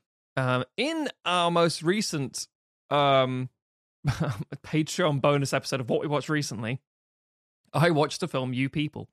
With Jonah Hill and Eddie Murphy. And one of the jokes in the movie is the two families, one being a Jewish family, one being an African-American family, equating the Holocaust and the slave trade. And it's the uncomfortable discussion back. Obviously, I'm not going to get into that point, but there is that whole like, oh, it's kind of the same. It's like, no, it's not. And even then, it's like, no, these two things are very, very different. Yeah. Very awful, very personal, very defining for huge swathes of people. But trying to find an equivalent for film purposes, anything you come up with is going to insult somebody. Yeah. So, yeah. Yeah. So I totally understand why they didn't, as we said in the first half, find some other cultural context that it works, because it just wouldn't, you know. Sure. And but it is very interesting, the changes that are made and the different angle that is taken in the American remake, because the American remake becomes a lot more about personal consequences and personal relationships. A little bit like Solaris, in the fact that the Soderbergh version is a lot more about being inside the characters' heads. Whereas the Israeli version is a lot more to do with national identity and responsibility and tackling those ideas of, you know, what Israel was facing in those years after the war, and, you know, the characters and the kind of the state as a whole in the 60s, where the film is kind of set. It is still we're still in living memory of the Holocaust at the moment, but then it was only 30 years gone. It was the characters, they in both films, they make a point about how these characters are very young in the film. Like, they're sort of in their late 20s, mid 20s. Like Jessica Chastain's character is meant to be 25. It's like her first field mission and stuff like that. And so these are characters who they don't personally remember. They didn't experience it, but their parents did. They'd have been toddlers or very young children during the events in question. And they have grown up in a generation that is just one step removed from that atrocity that would have such a defining effect on them. And, that is very different from where someone who's 20 in modern Israel is going to feel. It's still going to have this huge cultural weight, but once you're 2 or 3 generations removed, it does not have that same immediacy. It's very, very strange, but it's the same sort of comparison. The boomers, by definition of what they are, after the baby boom after the war, have a real affinity and connection to World War II in America and Britain and other countries like that, because it's their parents and their sacrifice and their thing and what they grew up with. Yeah. They don't have experience it themselves. They talk about they fucking won it themselves or suffered it themselves. But because they grew up with the shadow of it, it's coloured their entire existence. Yeah, exactly. And so Hahov takes that and looks at it through a kind of, blows it up to a national level of like, this is what our country was dealing with at this point. This is where we are today. And these are some of the questions that we have to ask ourselves of how far we have come as a nation. Whereas the American version of the debt is a lot more about what the characters are dealing with themselves. It doesn't try and turn it into a larger metaphor, which really is appropriate because it's no longer an Israeli film. It's no longer an Israeli director, actors, etc., etc. In fact, it was screenwritten by Matthew Vaughn, who was, directing X-Men First Class around this time. Along with Jane Goldman, who he works with frequently, who's a screenwriter collaborator with him, and also Jonathan Ross's wife.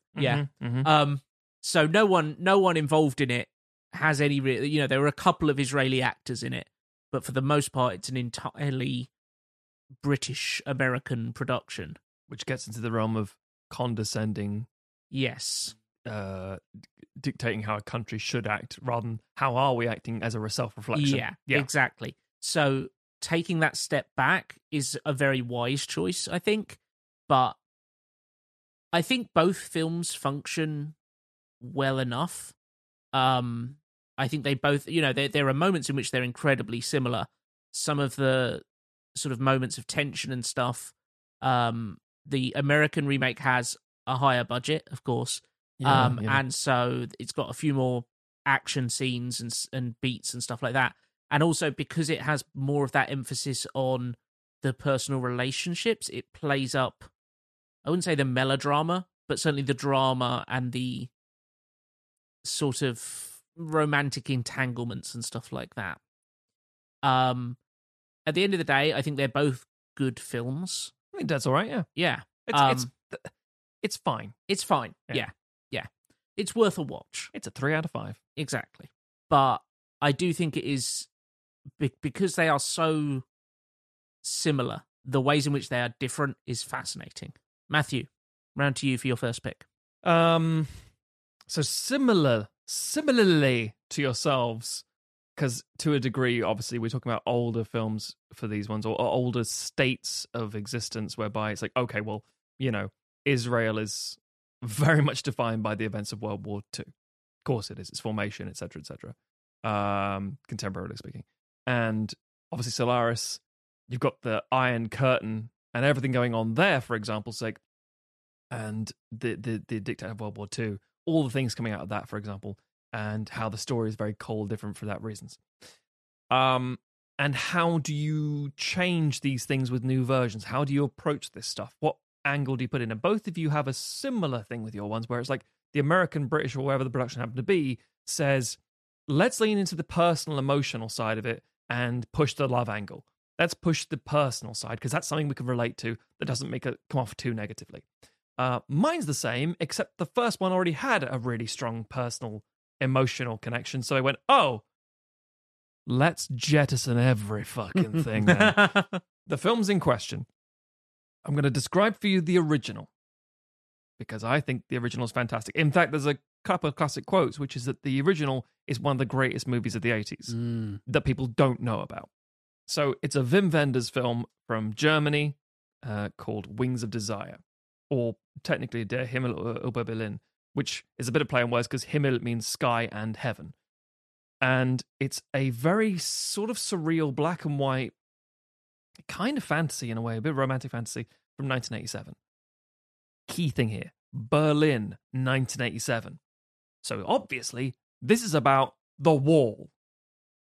Kind of. At this point, the Berlin Wall had not come down, but it was fucking close. You could tell the end was near. This was happening. Hasselhoff was on his way. He was doing God's work, son. Singing his ass off. And the film stars Bruno Ganz, who is a Swiss actor. His probably you love. I fucking love Bruno Ganz. He's amazing. And dead. Bruno Ganz, the people probably know him almost exclusively as Hitler, specifically in The Downfall of der Untergang, which got parodied when in the earlier days of the internet, shall we say, 2010s, I want to say 2000s, when it was like... That's not the early days of the internet, Matthew. For a lot of people listening, it fucking is. I was there at its birth, but I mean, yes. Yeah, so the point is that there was the big where they took the clip and you re-subtitled it. 99999. Yeah. Fucking amazing movie, amazing performance. But, you know, parodied. And he's an actor in that. He's very good. This film, however, is different. This film is about angels. As in, not eyes circling in this giant thing with giant wings. Humanity. Not biblically accurate. Yeah. Literally just angels in... Now, there's a remake. Yeah, fucking hell. Especially considering the actor we got coming up, in the remake. So Bruno Ganz plays this angel, and he is watching over the citizens of Berlin with his friends, and you see them in these long black trench coats, just observing. And there are people, and it's life in West Berlin specifically. And so you see literally like prostitution and people going hungry.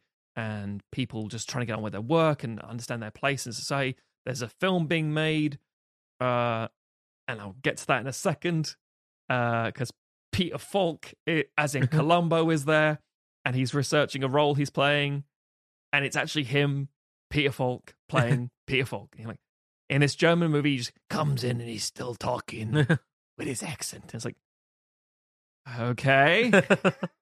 Anyway. So, Bruno Ganz plays the role of Damiel, this angel, and he gets a little distracted. He starts following a specific trapeze artist lady that he kind of likes the look of, and he finds them interesting as humans and things. And he has a friend called Cassiel, and they just have conversations, and then he says, I'm gonna go down there and be human. It's like, no, you're fucking not. We don't do that. It's like, look, I'm gonna do it. I know some people do it. I'm thinking about doing it. I will make myself seen to them. And then he meets up with an angel who has done this previously. And his name is Peter Falk. Because he's like, I know you're there. I can't see you, but I know you're there.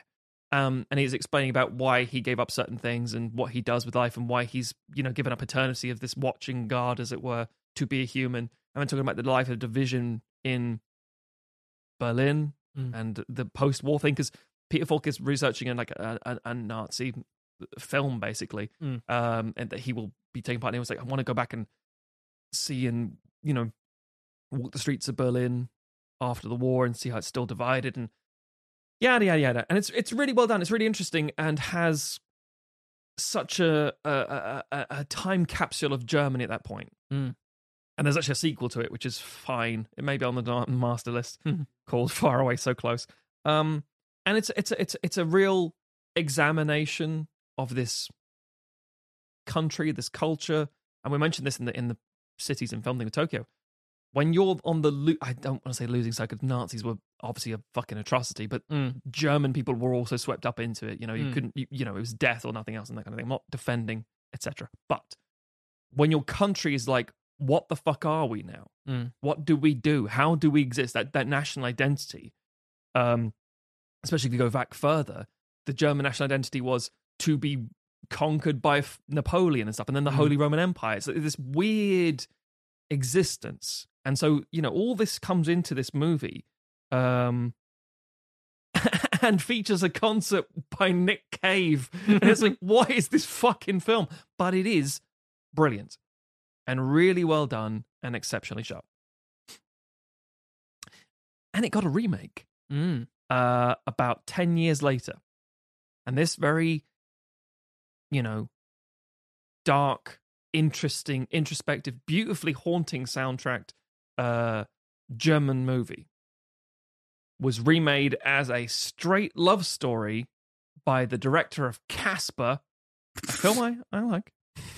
Fucking hell. Starring Meg Ryan and Nicolas Cage. Oh, no. And I don't want the world to see us, because I don't think they'd understand. That fucking soundtrack. I'm pretty sure more people own that soundtrack than saw that fucking movie. Yeah. It's where that goddamn Sarah McDonald in the arms of an angel. I'm pretty sure that comes to that one. For every like dead dog charity in America. Anyway, so this story is a little different now because it's like, well, it's not in West Germany, the Berlin Wall. What's it about? Los Angeles, the city of angels. My God, you're right. Makes so much sense, Matthew. Yeah, now it's called City of Angels. City of biblically accurate angels. And Damiel is now Seth, sure, by Nicolas Cage. And Marion, this trapeze artist, is now Maggie Rice, a doctor, no less. Like, sure. And Cassiel's still Cassiel, except it's Andre Braugher, and he's fucking great. Yeah. And there's a wonderful eeriness to the angels and the angelic creatures, and there's lots of inner monologues, and it's what people think a European movie is. It's a lot of black and white, a lot of smoking, a lot of monologues, a lot of voiceover, a lot of highfalutin ideas about death and God and the war. And you're like, yeah, that's a European movie right there. City of Angels is just like, I want to go down there with the people. I want to fuck my grind. You're like, Nick, you can't do that. I'm an angel. I'm going to touch you. It's like, and there's a lot of touching in that movie. There's a quote in the film, which is like, he talks about, you know, understanding certain things, and it's like, you just feel stuff. And he says, what am I doing here right now? And she's like, touching me. How do you know? Because I can feel it. Yeah, it's that.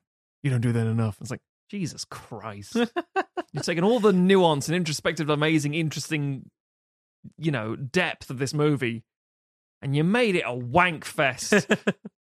It's bad. And it's one of those examples of like, what are you adding to this? Don't know. What are you taking away? A lot. Yeah, most of it. Well, it's less weird. It's like, I think you've made it just as weird, if not more weird. You could easily recut this movie as a horror film. It's like, he's a guy from Canada, and Meg Ryan's a doctor now, and she loses a patient and goes crying. So I'm gonna reveal myself to her. Why? She needs me right now. It's like, okay, thank you, Nick. Let me open up my trench coat and reveal myself. Eyes and wings. Andrew Brower's like, you know, don't do it. It's a bad idea. And they're all just gathered on the beach watching the sunrise, and it's like, you made it creepy. You made them, and they're all touching people like, I'm gonna support you and put my hand on your shoulder. It's like, stop being so fucking weird.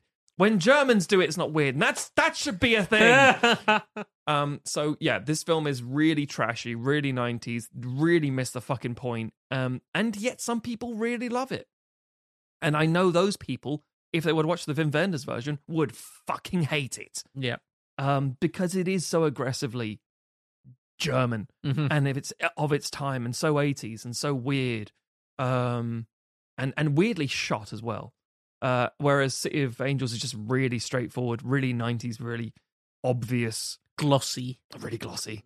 And it's like, you know, there's a whole like him sitting on the with Damian Castiel sitting on the Brandenburg Gate and looking over with this sort of like angel statue is for obvious reasons, looking down, and the people look up, and for a moment they think they see something. It's like, oh, it's if they want to see us, but they don't know how to see us, and all that kind of interesting stuff about how we interpret the world, but we're so caught up in things.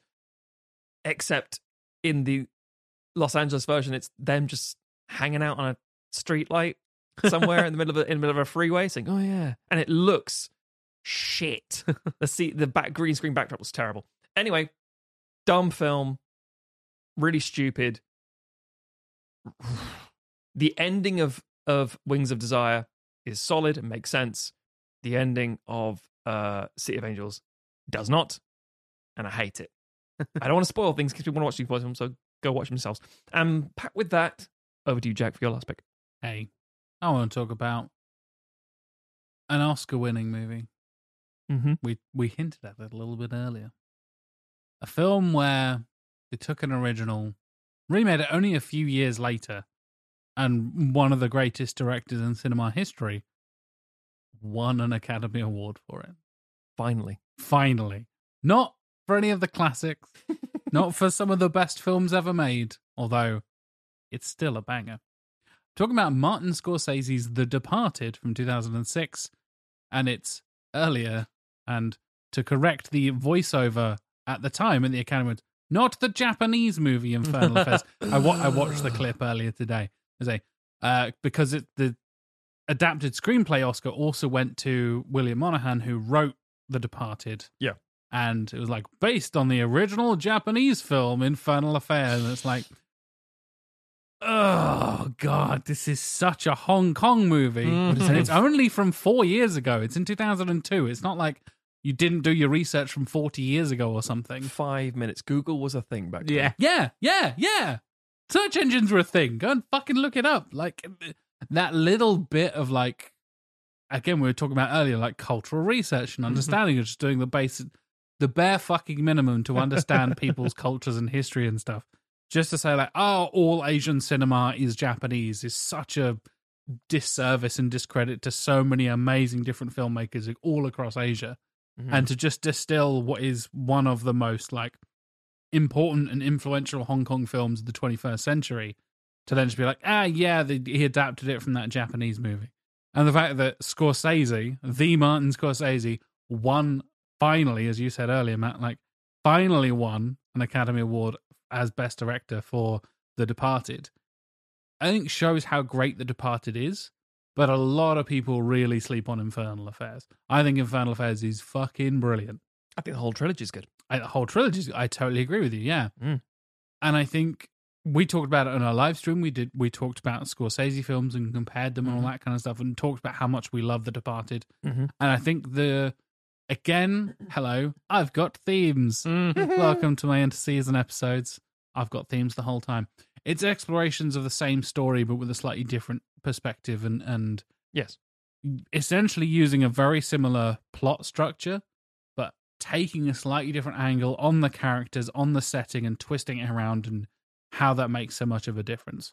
Because ostensibly the plot is the same thing, but there are little twists and turns, just slight little tweaks and adjustments that then become this butterfly effect that changes characters' fates and things like that. And fate is such an important part in Infernal Affairs, whereas, at least from my perspective, The Departed very much explores, is less about fate and more about choice. It's almost like the other side of the same coin, right? If that ain't the most fucking Asian/American outlook on life. Right?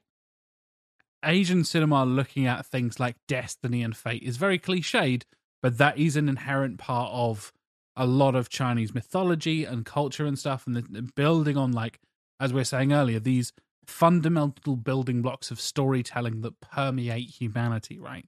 I know I'm getting big and philosophical here, but stick with me. And then coming over to something like The Departed, where it is so much more grounded, it is far less of like the Hong Kong action stuff you see in Infernal Affairs. It is way more of a character study. It is way more about Damon and DiCaprio and Nicholson and Mark fucking Wahlberg again. Good Mark Wahlberg this time. The best Mark Wahlberg. My favorite Mark Wahlberg. Yeah. Yeah. And the fact that just shifting it not to Los Angeles, we're not doing City of Angels, we're not off to New York or anything like that. We're going to Boston specifically. Which is not Scorsese's thing, Exactly. being Italian-American. Exactly. Going off to almost Scorsese, like making himself uncomfortable and putting himself in a different situation on purpose to really kind of reframe that whole thing. And contrasting that to Hong Kong, I think is such an interesting thing. Because bear in mind, this is, again, as we have explored previously through like Shanghai Nights and all that kind of other stuff and various other bits and pieces, coming through to modern day Hong Kong. The fact that Hong Kong was a colony for years and years and years is so entrenched in its history. Mm-hmm. It's something that's unavoidable, and that is only just barely in 2002, like post-colonial Hong Kong. Mm-hmm. It's mad how recent that shit is. How, what was it we watched for this show where there's the opening scene as the handover? Rush Hour. That's it. Yeah, it's a Rush Hour. It's like, there's the literal like handover from the Brits. Like, here you go, you're allowed your own country back now.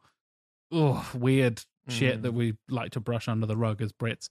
But the fact that that is able to explore Infernal Affairs is so obviously tied. If I'm again trying not to spoil anything, but both films are so tied around corruption and undercover cops. Are they good? Are they bad? Are they actually undercover? Are they actually working for the criminals? And blah, blah, blah, blah. It's full of twists and turns and betrayals and all this kind of stuff. And I think what The Departed does specifically is make you buy into those characters and believe those characters. I think it is a stronger character piece than Infernal Affairs is. But I think Infernal Affairs has a stronger narrative. And as you said, Matt, going through into the trilogy of all three parts of Infernal Affairs, I think you then are able to build those relationships with some of those characters and understand the intricacies and the plot and the history and the culture behind the whole thing. But standalone, I think Departed is a stronger character piece, but Infernal Affairs has much better action. It's much more of a thriller and is a more interesting like visual film than The Departed is. Yeah, I fully agree. I also add to that, though, that one thing that Scorsese injects to Infernal Affairs through The Departed is because it's not just like we've done this in America now. That's the difference. It's hugely about immigration identity. Yes, very much. And so. that's where Scorsese can tap into it, because for the Irish American story, the Italian American story isn't that different. Yep. Where it's like, you are a dirty foreigner. You are fleeing from an impoverished land because of, starvation and stuff. And you have two choices. You have this gun and you become a criminal, or this gun and you become a cop. Yep. Pick one. And that was again true for a lot of Italians, everyone else, and things like that. The history of, like, even to this day, like the Irish cop. Like, yeah. mentality, that stereotype still pervades. Yeah, absolutely. So The Departed taking that angle on it as well, the whole not just undercover in that regard, but also turning on your own people and being an informer and that kind of stuff, that takes an interesting angle that Infernal Affairs has elements of, but a very different kind of story. Yeah. Hence why you got the whole, because it's the whole, like, you're from the bad area of town or the good area of town, and this comes across with Boston with the interrogation. You got Damon's character being interrogated, saying, "Why you want to be a cop?" Sorry, he's like, "Oh, here you go, great, thank you very much." Put them through. But then it gets to Costigan, it gets to DiCaprio. Why do you want to be a cop? And it gets the whole, like, do you actually want to do some good, or are you just wanting to bash someone's face in? What is it? Because if you do, can you actually do the whole? If you're from a family divorced, you can drop your R's, and you had two personalities and all this sort of stuff. So yeah, I can see. Yeah, it's a good example of a remake that people don't realize is a remake and is exceptionally good because they're two different things that both operate incredibly well together. Yeah, I think a lot of people don't realize, obviously, the difference in names is a huge thing there. The fact that it's Scorsese, I think, inherently makes people who are more familiar with Western cinema to be like, well, it's a Martin Scorsese film, and it's got a level of prestige already, right? And we think, as we're going to talk about throughout the rest of the episode, as we talked about in the first half, and as we're going to talk about very much so in season 12, remakes have a bad reputation inherently. Yeah. And you don't think Martin Scorsese and remakes fit well together because they're just two things that don't mesh in the world of cinema. But even though he is someone who has always been incredibly transparent about drawing influence from other absolutely, stuff yeah. and saying lately I've been watching this and this and this, and I think that's really not evident in a wanky Tarantino way. Yeah, and I think that's really evident in the way I think it was Shutter Island he was doing, where he was talking about watching a lot of Asian cinema and stuff and things like that, and just always being incredibly honest in terms of I watch a lot of films and they influence me, and I try and draw from an incredibly broad palette, and of course that's gonna all storytellers do. Yeah. I think they're both absolutely excellent. I think even more so than Solaris, I think these movies have more parity in terms of quality and things like that. I think they're both wholehearted recommendations for me to go and explore and watch. We voted The Departed our favourite Scorsese film, I We believe, did. somewhat controversially. Very, very controversially. We were not happy. I stand by that. I think The Departed is fucking brilliant. It is one of the films when I think of... most people think of like M. Night Shyamalan with like twists and stuff like that. When it comes to, oh shit, I didn't see that coming and I could never have predicted that, and that kind of twist, and there are a couple, by the way. Oh yeah. It's not just like, oh, I'm not spoiling like, oh, it's the last like 30 seconds or whatever. There are a couple of moments in The Departed when I was watching it for the first time, and if you don't know much about The Departed, I've purposefully kept this description as light as possible. If you can go in as blind as possible, I have a feeling you will be as surprised and shocked and delighted as I was when I first watched it. I'm like, oh shit, oh wow, that's the big reveal. Like, no. The big reveal's still coming. That's just like a big reveal. And there's an even bigger one right behind that as well. And there's the layers of that shit that I think just works so well for The Departed. And the fact that he is such a stellar cast. And Mark Wahlberg doing his best performance, as we said. But DiCaprio and Damon in the mid-2000s. And good old Jack Nicholson being Jack Nicholson. Jack Nicholson doing shit off script. Terrifying everybody. Slimy, horrible motherfucker.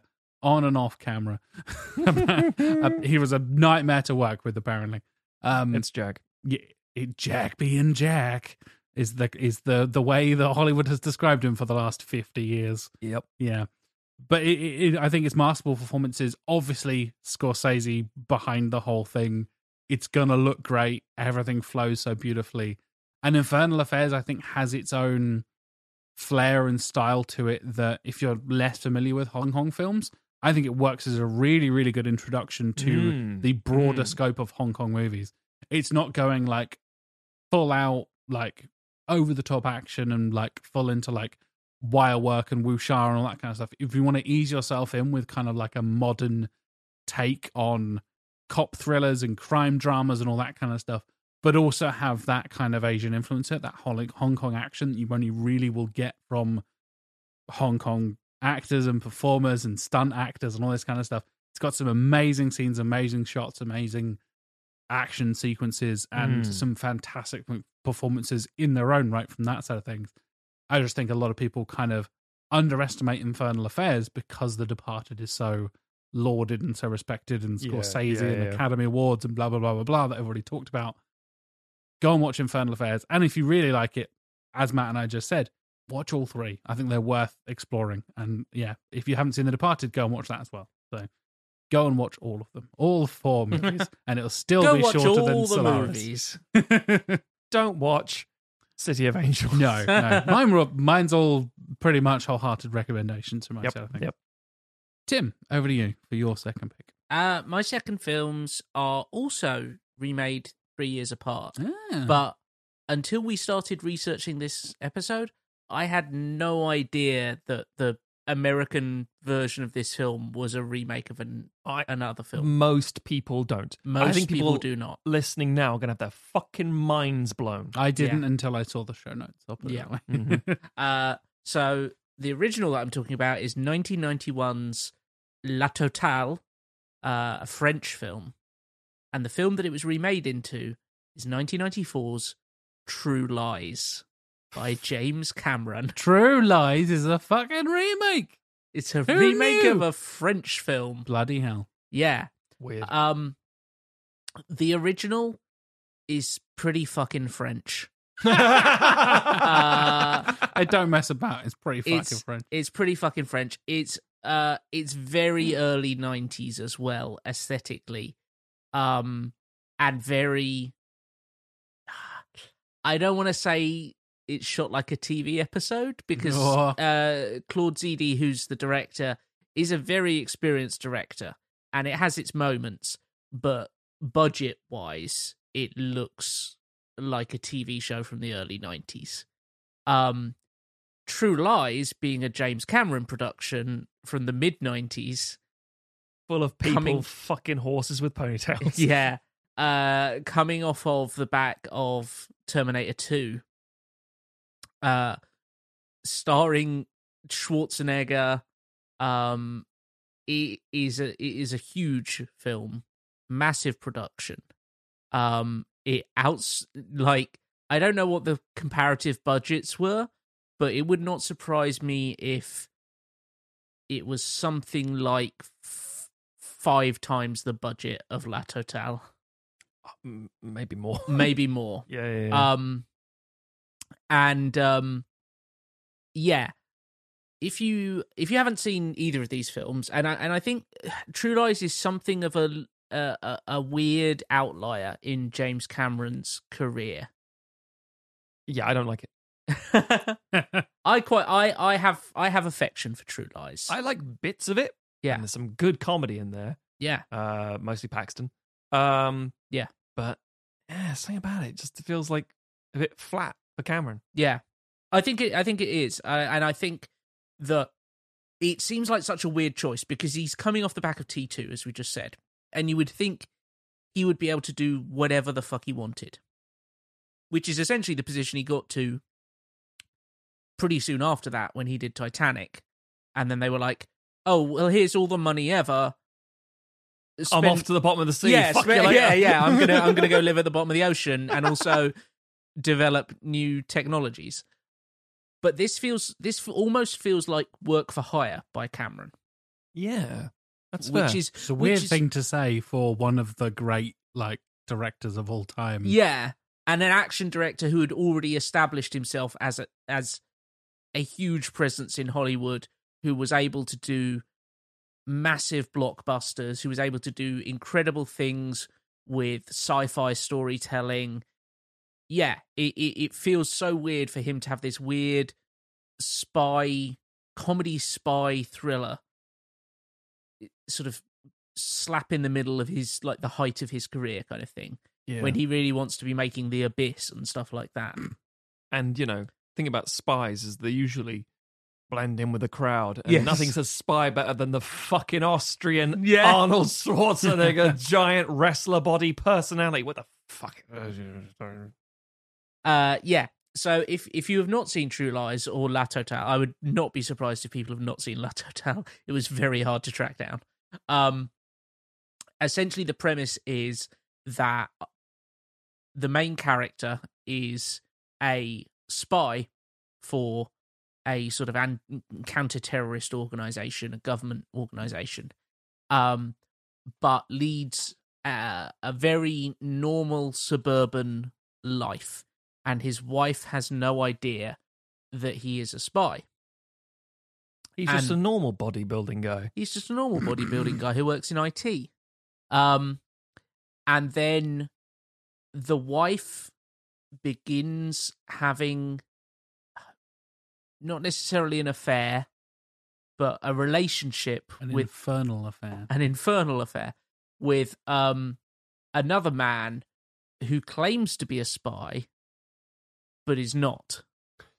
And at the same time, because the main character is convinced that his wife is having an affair, he starts spying on her and then kidnaps his wife and this other guy, and basically ropes his wife into his spy life through some very French farcy type stuff.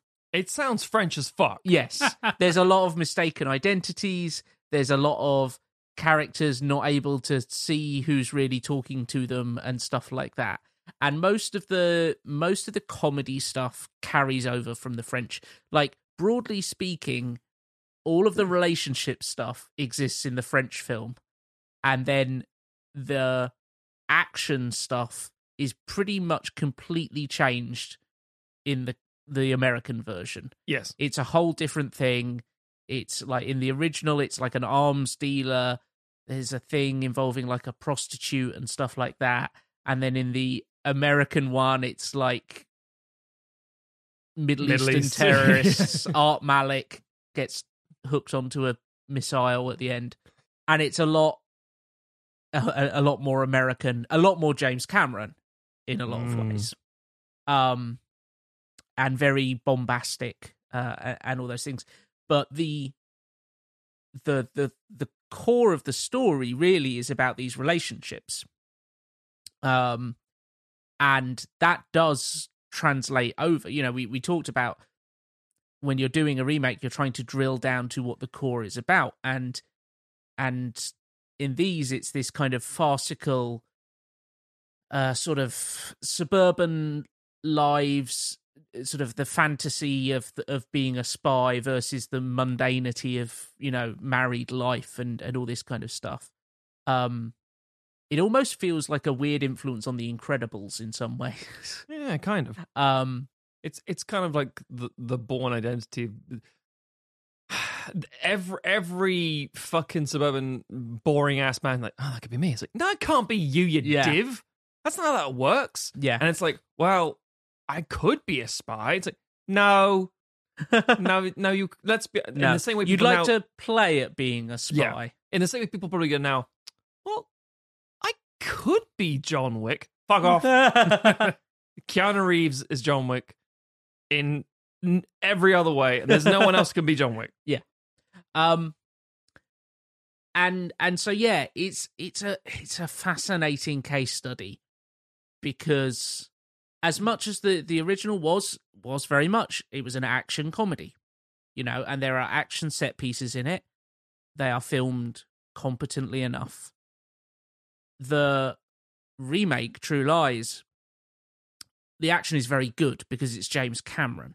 It doesn't feel like it has that spark to it.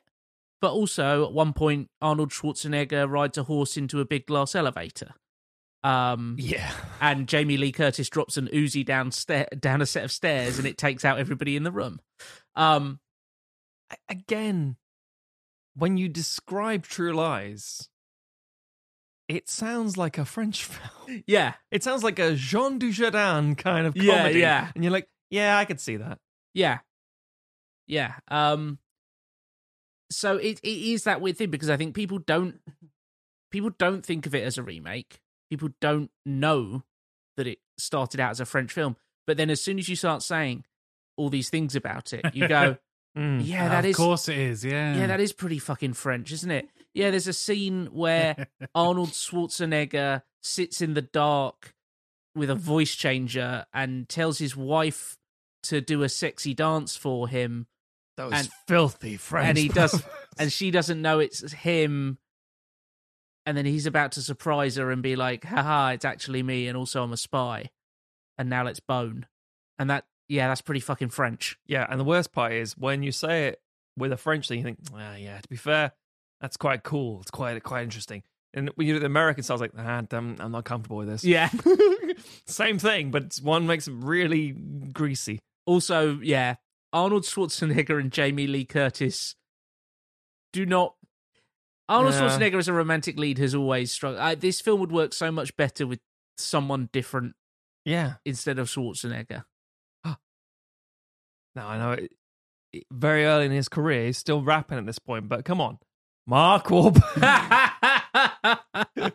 Rapping For some reason, I thought you were going to say Will Smith. I thought Will Smith as well. I don't know why. I was going down a sensible road, boys. I was going to Silly Town. Yeah.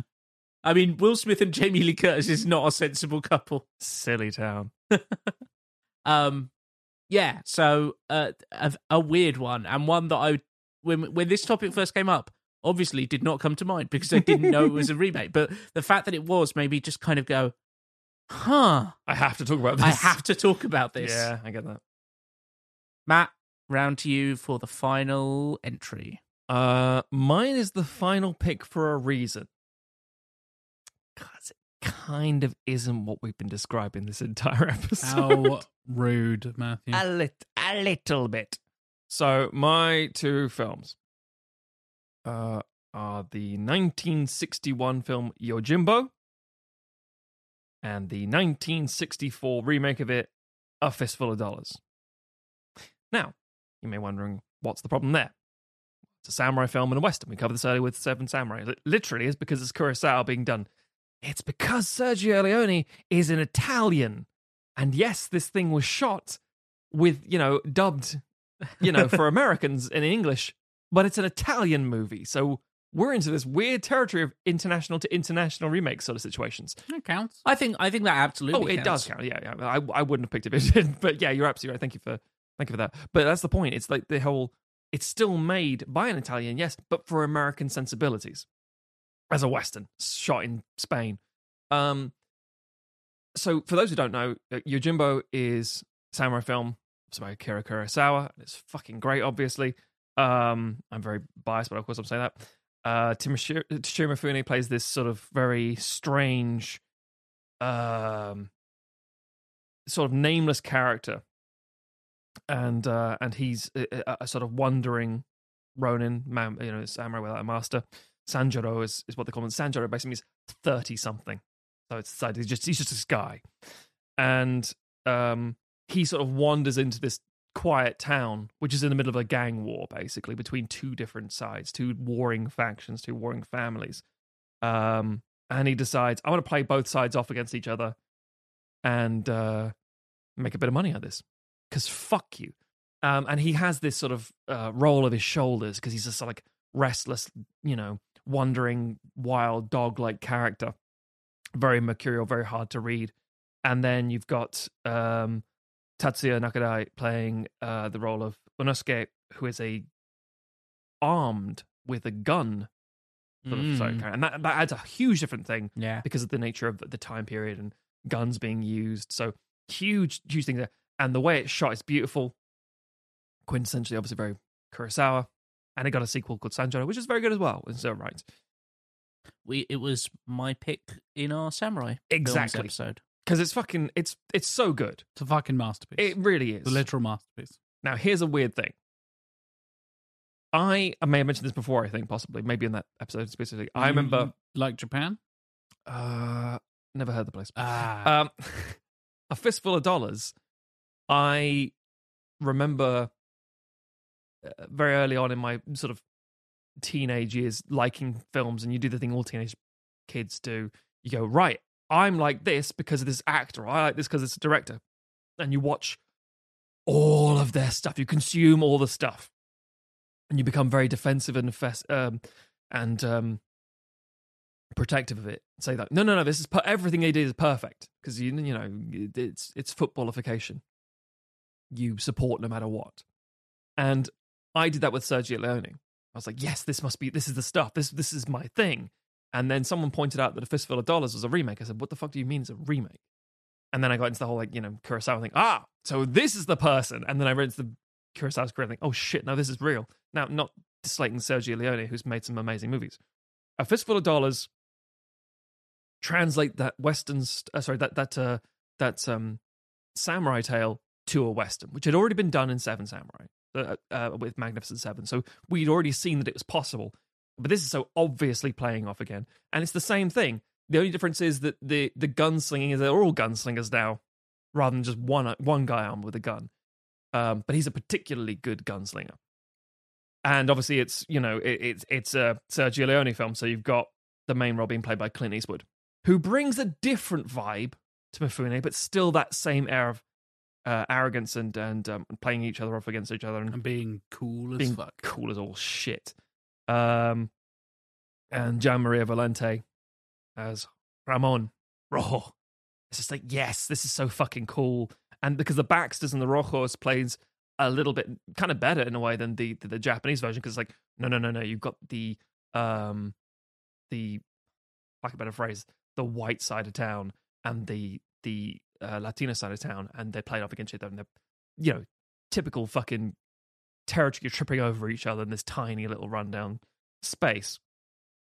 And it's weird because the Fistful of Dollars launched a lot of Leone's stuff. From there, he became the revisionist westerns. The spaghetti westerns, the way that were being shot, the extra hyper violence of it all, the extreme camera angles, sometimes just mirroring what Kurosawa was doing. It's also a remake that doesn't give any credit whatsoever to Japanese cinema. The Italians are like, I don't give fucking good shit, unsurprisingly. But both of them hold equal worth in their own right. They're doing the exact same thing, but they're both doing it extremely bloody well. And they were filmed in such close succession of, again, that 3-year gap of like, this film just came out. Great, it sounds really good. We'll do one of those. Yeah. I was like, okay, fine. Which is very much the spirit of the spaghetti westerns. Of like, what works? Okay, yeah, we'll take that. Yeah, we'll do our version. Fuck you. And fuck you. Fuck you. And it's amazing because that for a lot of people, even now, your first exposure to that film, like, oh, there's a samurai version of that movie. It's like, no. But even though it's 3 years difference, it's like, well, how long would it take for that film to migrate to other countries? Yeah. How fast is the other one moving around? You wouldn't know. Yeah, you gotta marvel at that back in that period of time. Yeah. Because for us, it's relatively simple to be like, oh, there's this new samurai film that's come out in Japan. Oh, great. What streaming service is it on? Oh, it's not on any. Oh, I'll find it. Yeah, exactly. But in 1964, you couldn't do that. No. That wasn't an option. And you have to get like original reels. Home media wasn't a thing. Nope. VHSs, Betamaxes, translations laser as well, discs, from not Japanese a thing. to Italian, Yeah. not exactly easy. Yeah. Japanese to Italian to an American script, with every actor speaking their own language on set. Yeah. That still blows my mind to this day. I Fucking mean, you insane. can fucking tell, but Yeah, that's true. the dubs are egregious in those movies. Oh, they're pretty ridiculous. But I kind of love them. Yeah, it's They're all what it is. 70 years ago, 60 years ago, you can kind of get away with it. So it's a weird example of these two films circulating at the same time. And, for a lot of people, Rashomon, 11 years earlier, launched Kurosawa into that public consciousness. Thankfully, there's only one definitive version of Rashomon. Listeners, you get it. It's a film joke, everybody. Yeah. Welcome to Sequelizers. That's the whole fucking point. The thing is, it's not a pun. Yeah, Matt, you can't hate I that. can't hate it. But Can't hate it because it's so good. And yet, Nah. I hate it. But the thing that made up for me was Jack just sort of hunching over to me. Is that so good? I was very proud of that. To be fair, you should be. You should be. But I feel like it's somehow a Simpsons joke as well. I don't know. Probably. Yeah. There is a Simpsons yeah. joke along those lines. Fucking. All right. Yeah. You love Japan, Homer. Remember how much you enjoyed Rashomon? Oh, yeah. I don't remember it that That's not way. how I remember it. Yeah. Oh, God damn it. He's right. It's a good joke. Anyway, so these two films exist. And then you have to remember that they worked perfectly for their audiences. Yeah. They are really, really good at what they do. And to the degree that I'm going to sneak out a little one here. You motherfucker. This story's been done so many fucking times. Well, I mentioned it earlier, right? You see it translated into so much other media of like, oh, that episode of Mandalorian is just Magnificent Seven, or just Seven Samurai. Like, oh, that episode of this, or that video game is just basically telling the same story. Yeah. You just don't even realize it because that boiling it down to its simplified parts and then translating setting or characters or whatever is such an easy way of like, oh, yeah, there's a conflict, there's a thing. Yeah, exactly. Turn it into local group of tough guys defend from bandits. Yeah. Problem solved. Just take Love Actually and turn it into Smoking Aces. He's never wrong. So subsequently, by the way, this again is the key thing when we go to the next seasons of Requalizers. Doing that thing of like, if we're going to translate it to something else, what works best for the story? What would be most interesting to tell the story? So, Spice! My God, spice! Or everything in space now. Yeah, exactly. I mean, I'm not going to spoil my Oh, Requalizers team. Oh, God, it's going to be exciting. Something's in space. It's going to be so fucking exciting. No, but the whole making a samurai film to a Western, yeah, we've seen it done. Mm. There's another version from 1997. No, 1996, sorry, my apologies. By Walter Hill, the director of The Warriors. Oh. It's not good. It's called Last Man Standing with Bruce Willis. Yes. Oh, fucking It's hell. Prohibition era New York, right? Bloody hell. Well, yeah, that's the problem. It's Prohibition era, yes, but the place is... Because it's still like a Western town, and you're like... right. And it should have been... I think the city would have made more sense of it, but it is literally Prohibition era. Bruce Willis's character walks in, and there's an Irish side and an Italian side. I'm like, it fucking works. That's Chicago for you, yeah? It's like, where's it set? It's like... America. Kind of the same town that fucking Fistful of Dollars is set in, really. It's just out in the middle of fucking nowhere. Like, where is it? It's Texas. Like, Texas? No! Texas, known for its big Irish and Italian immigrant populations. Yeah, it's like, we're going to sneak it across the border from Mexico. I'm like, sure. But no, you make it in a northern place in the Canada border. That makes more... That happened a lot. Anyway, so yes, it didn't work. It does the some thing where it's like, oh, we just did the same thing. We transposed it. And again, as I said before, that whole like Al Capone, Bugsy Moran kind of like, yeah, that could be fucking really good. And it fell flat because it's like we've seen, even when these things are from like 30 plus years ago and the 30-year cycle comes around, it's like, this could really work really well. Didn't. Also has fucking Christopher Walken as an Irishman. It's choice. His accent's a choice. Yeah, it's not a good film. And it's frustrating because again, it's the whole like, we can do this again. And that's what we wanted to cap this all off with, because when something like Yojimbo and A Fistful of Dollars exist almost in the same sphere at the same time, people absorb it in different ways and see which one they think came first. And then someone will always say, that's not a bad idea for a film. We should do that. And if you don't do enough with it to make it new or interesting or change enough or keep it enough the same way, because again, those two are quintessentially the same thing. And Last Man Standing is also mostly the same thing. It doesn't work. It falls flat. Something goes wrong. And what should work on paper does not work in delivery.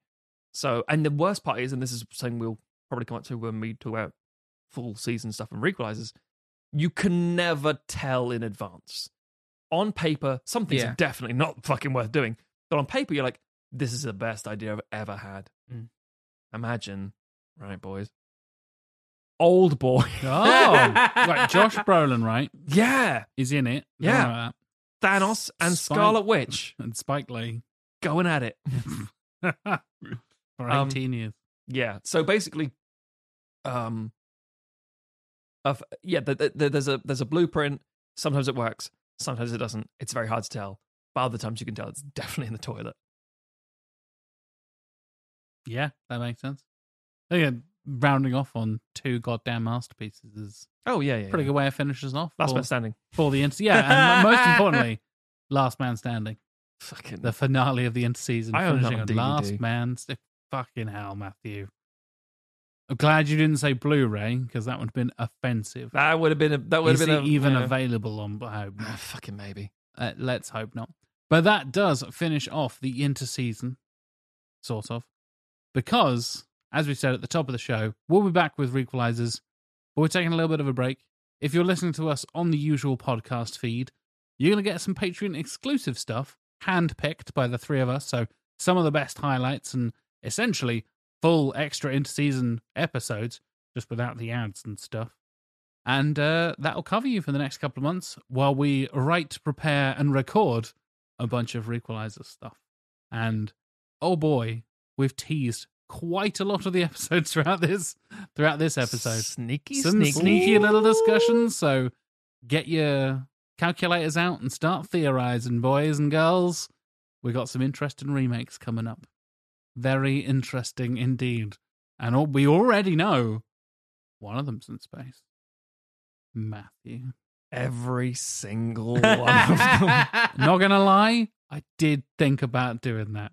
You and patterns and things, I can see that. I may have done that. Oh! I may have a theme. Haha. But we'll get to that, like I said, in a few weeks' time.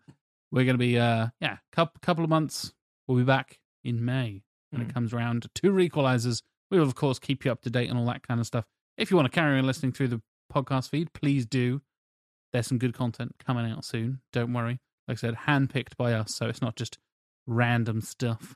It'll be some of the best Patreon exclusive interseason episodes we've recorded over the last few years. If you want to talk about remakes, international or otherwise, and theorize about requalizers and stuff, we are Sequelizers on all of the usual places. You can find us on all the usual social media stuff. Sequelizers.com for all the links to everything, especially the Discord. I'm sure there'll be a lot of theorizing and plotting and scheming about requalizers and remakes and all that kind of stuff on the Discord. That is probably the best place to go for up-to-the-minute hot takes and debates around sequelizers and various other topics as well. I am JLW Chambers on every bloody social media at this point, even the ones people seem to move off and then come back off again. I'm still on some of them. Matthew, how can people find you across social media, the internet, and international remakes? Stogs. Yeah. STOGHZ. You can also go to cheeseman.com to see the things that I'm making. You can also do the redrighthand.co.uk to see the reviews that I write. Tim, if I was to remake you in your own image, but a little bit different, what would your tag handle be?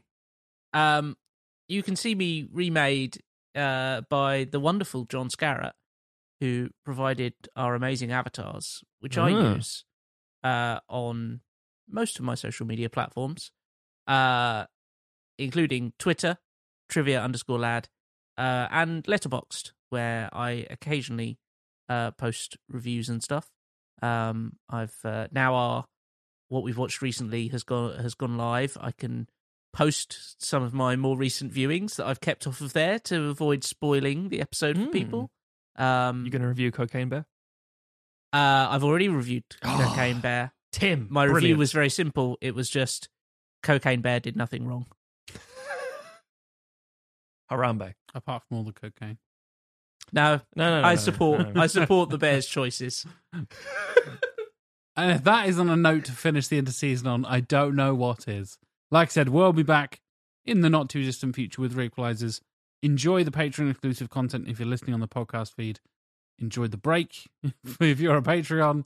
And we will see you very, very soon for lots more remake discussion.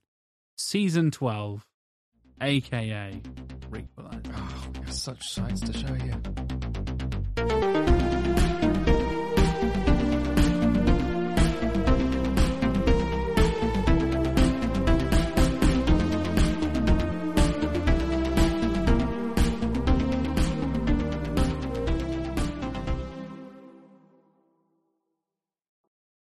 Matt can't come without juggling, apparently. And you know what's nice about this? No outtakes yet. Juggalos! That doesn't mean it can't be put on as a little bit at the end of the episode as a little extra bonus moment. Maybe. Dude, maybe. I'm editing this motherfucker. It's Maybe. absolutely. Doesn't make any sense. No one's going to know what that means. Juggalos to masturbate. They'll understand. They know you're the juggalo of the three of us, Matthew. Born with the hatchet. Okay, let's go. He's a big ICP. I wouldn't say big. I've put on a bit of weight recently. Been to a gathering or two. I almost went to a concert. My brother wanted to go. Oh, God. Back in I Islington. assume not the priest brother. No, the other brother. No, the other one. Okay, good. We did the non-priest. The juggalo, obviously. The one when I went to... there's Matt the priest and the juggalo. Walk into a bar. Yeah. Oh, God. A priest, a juggalo, and an Irishman. But they're all Irish. That's true. Yeah. It's the degree that when I went to America for the first time, Andrew, my middle his only request was to get me some Faygo. And I said, I don't know where they sell it, man. I got over that. Turns out you're going to get it in certain states. I was like, and then he went over to New York and he eventually found some and said, just shit orange juice. And I was like, what do you fucking think it would be? Anyway. And now it's been rebranded as is it Logan Paul or KSI? I've got Prime. Prime. Yep. Anyway.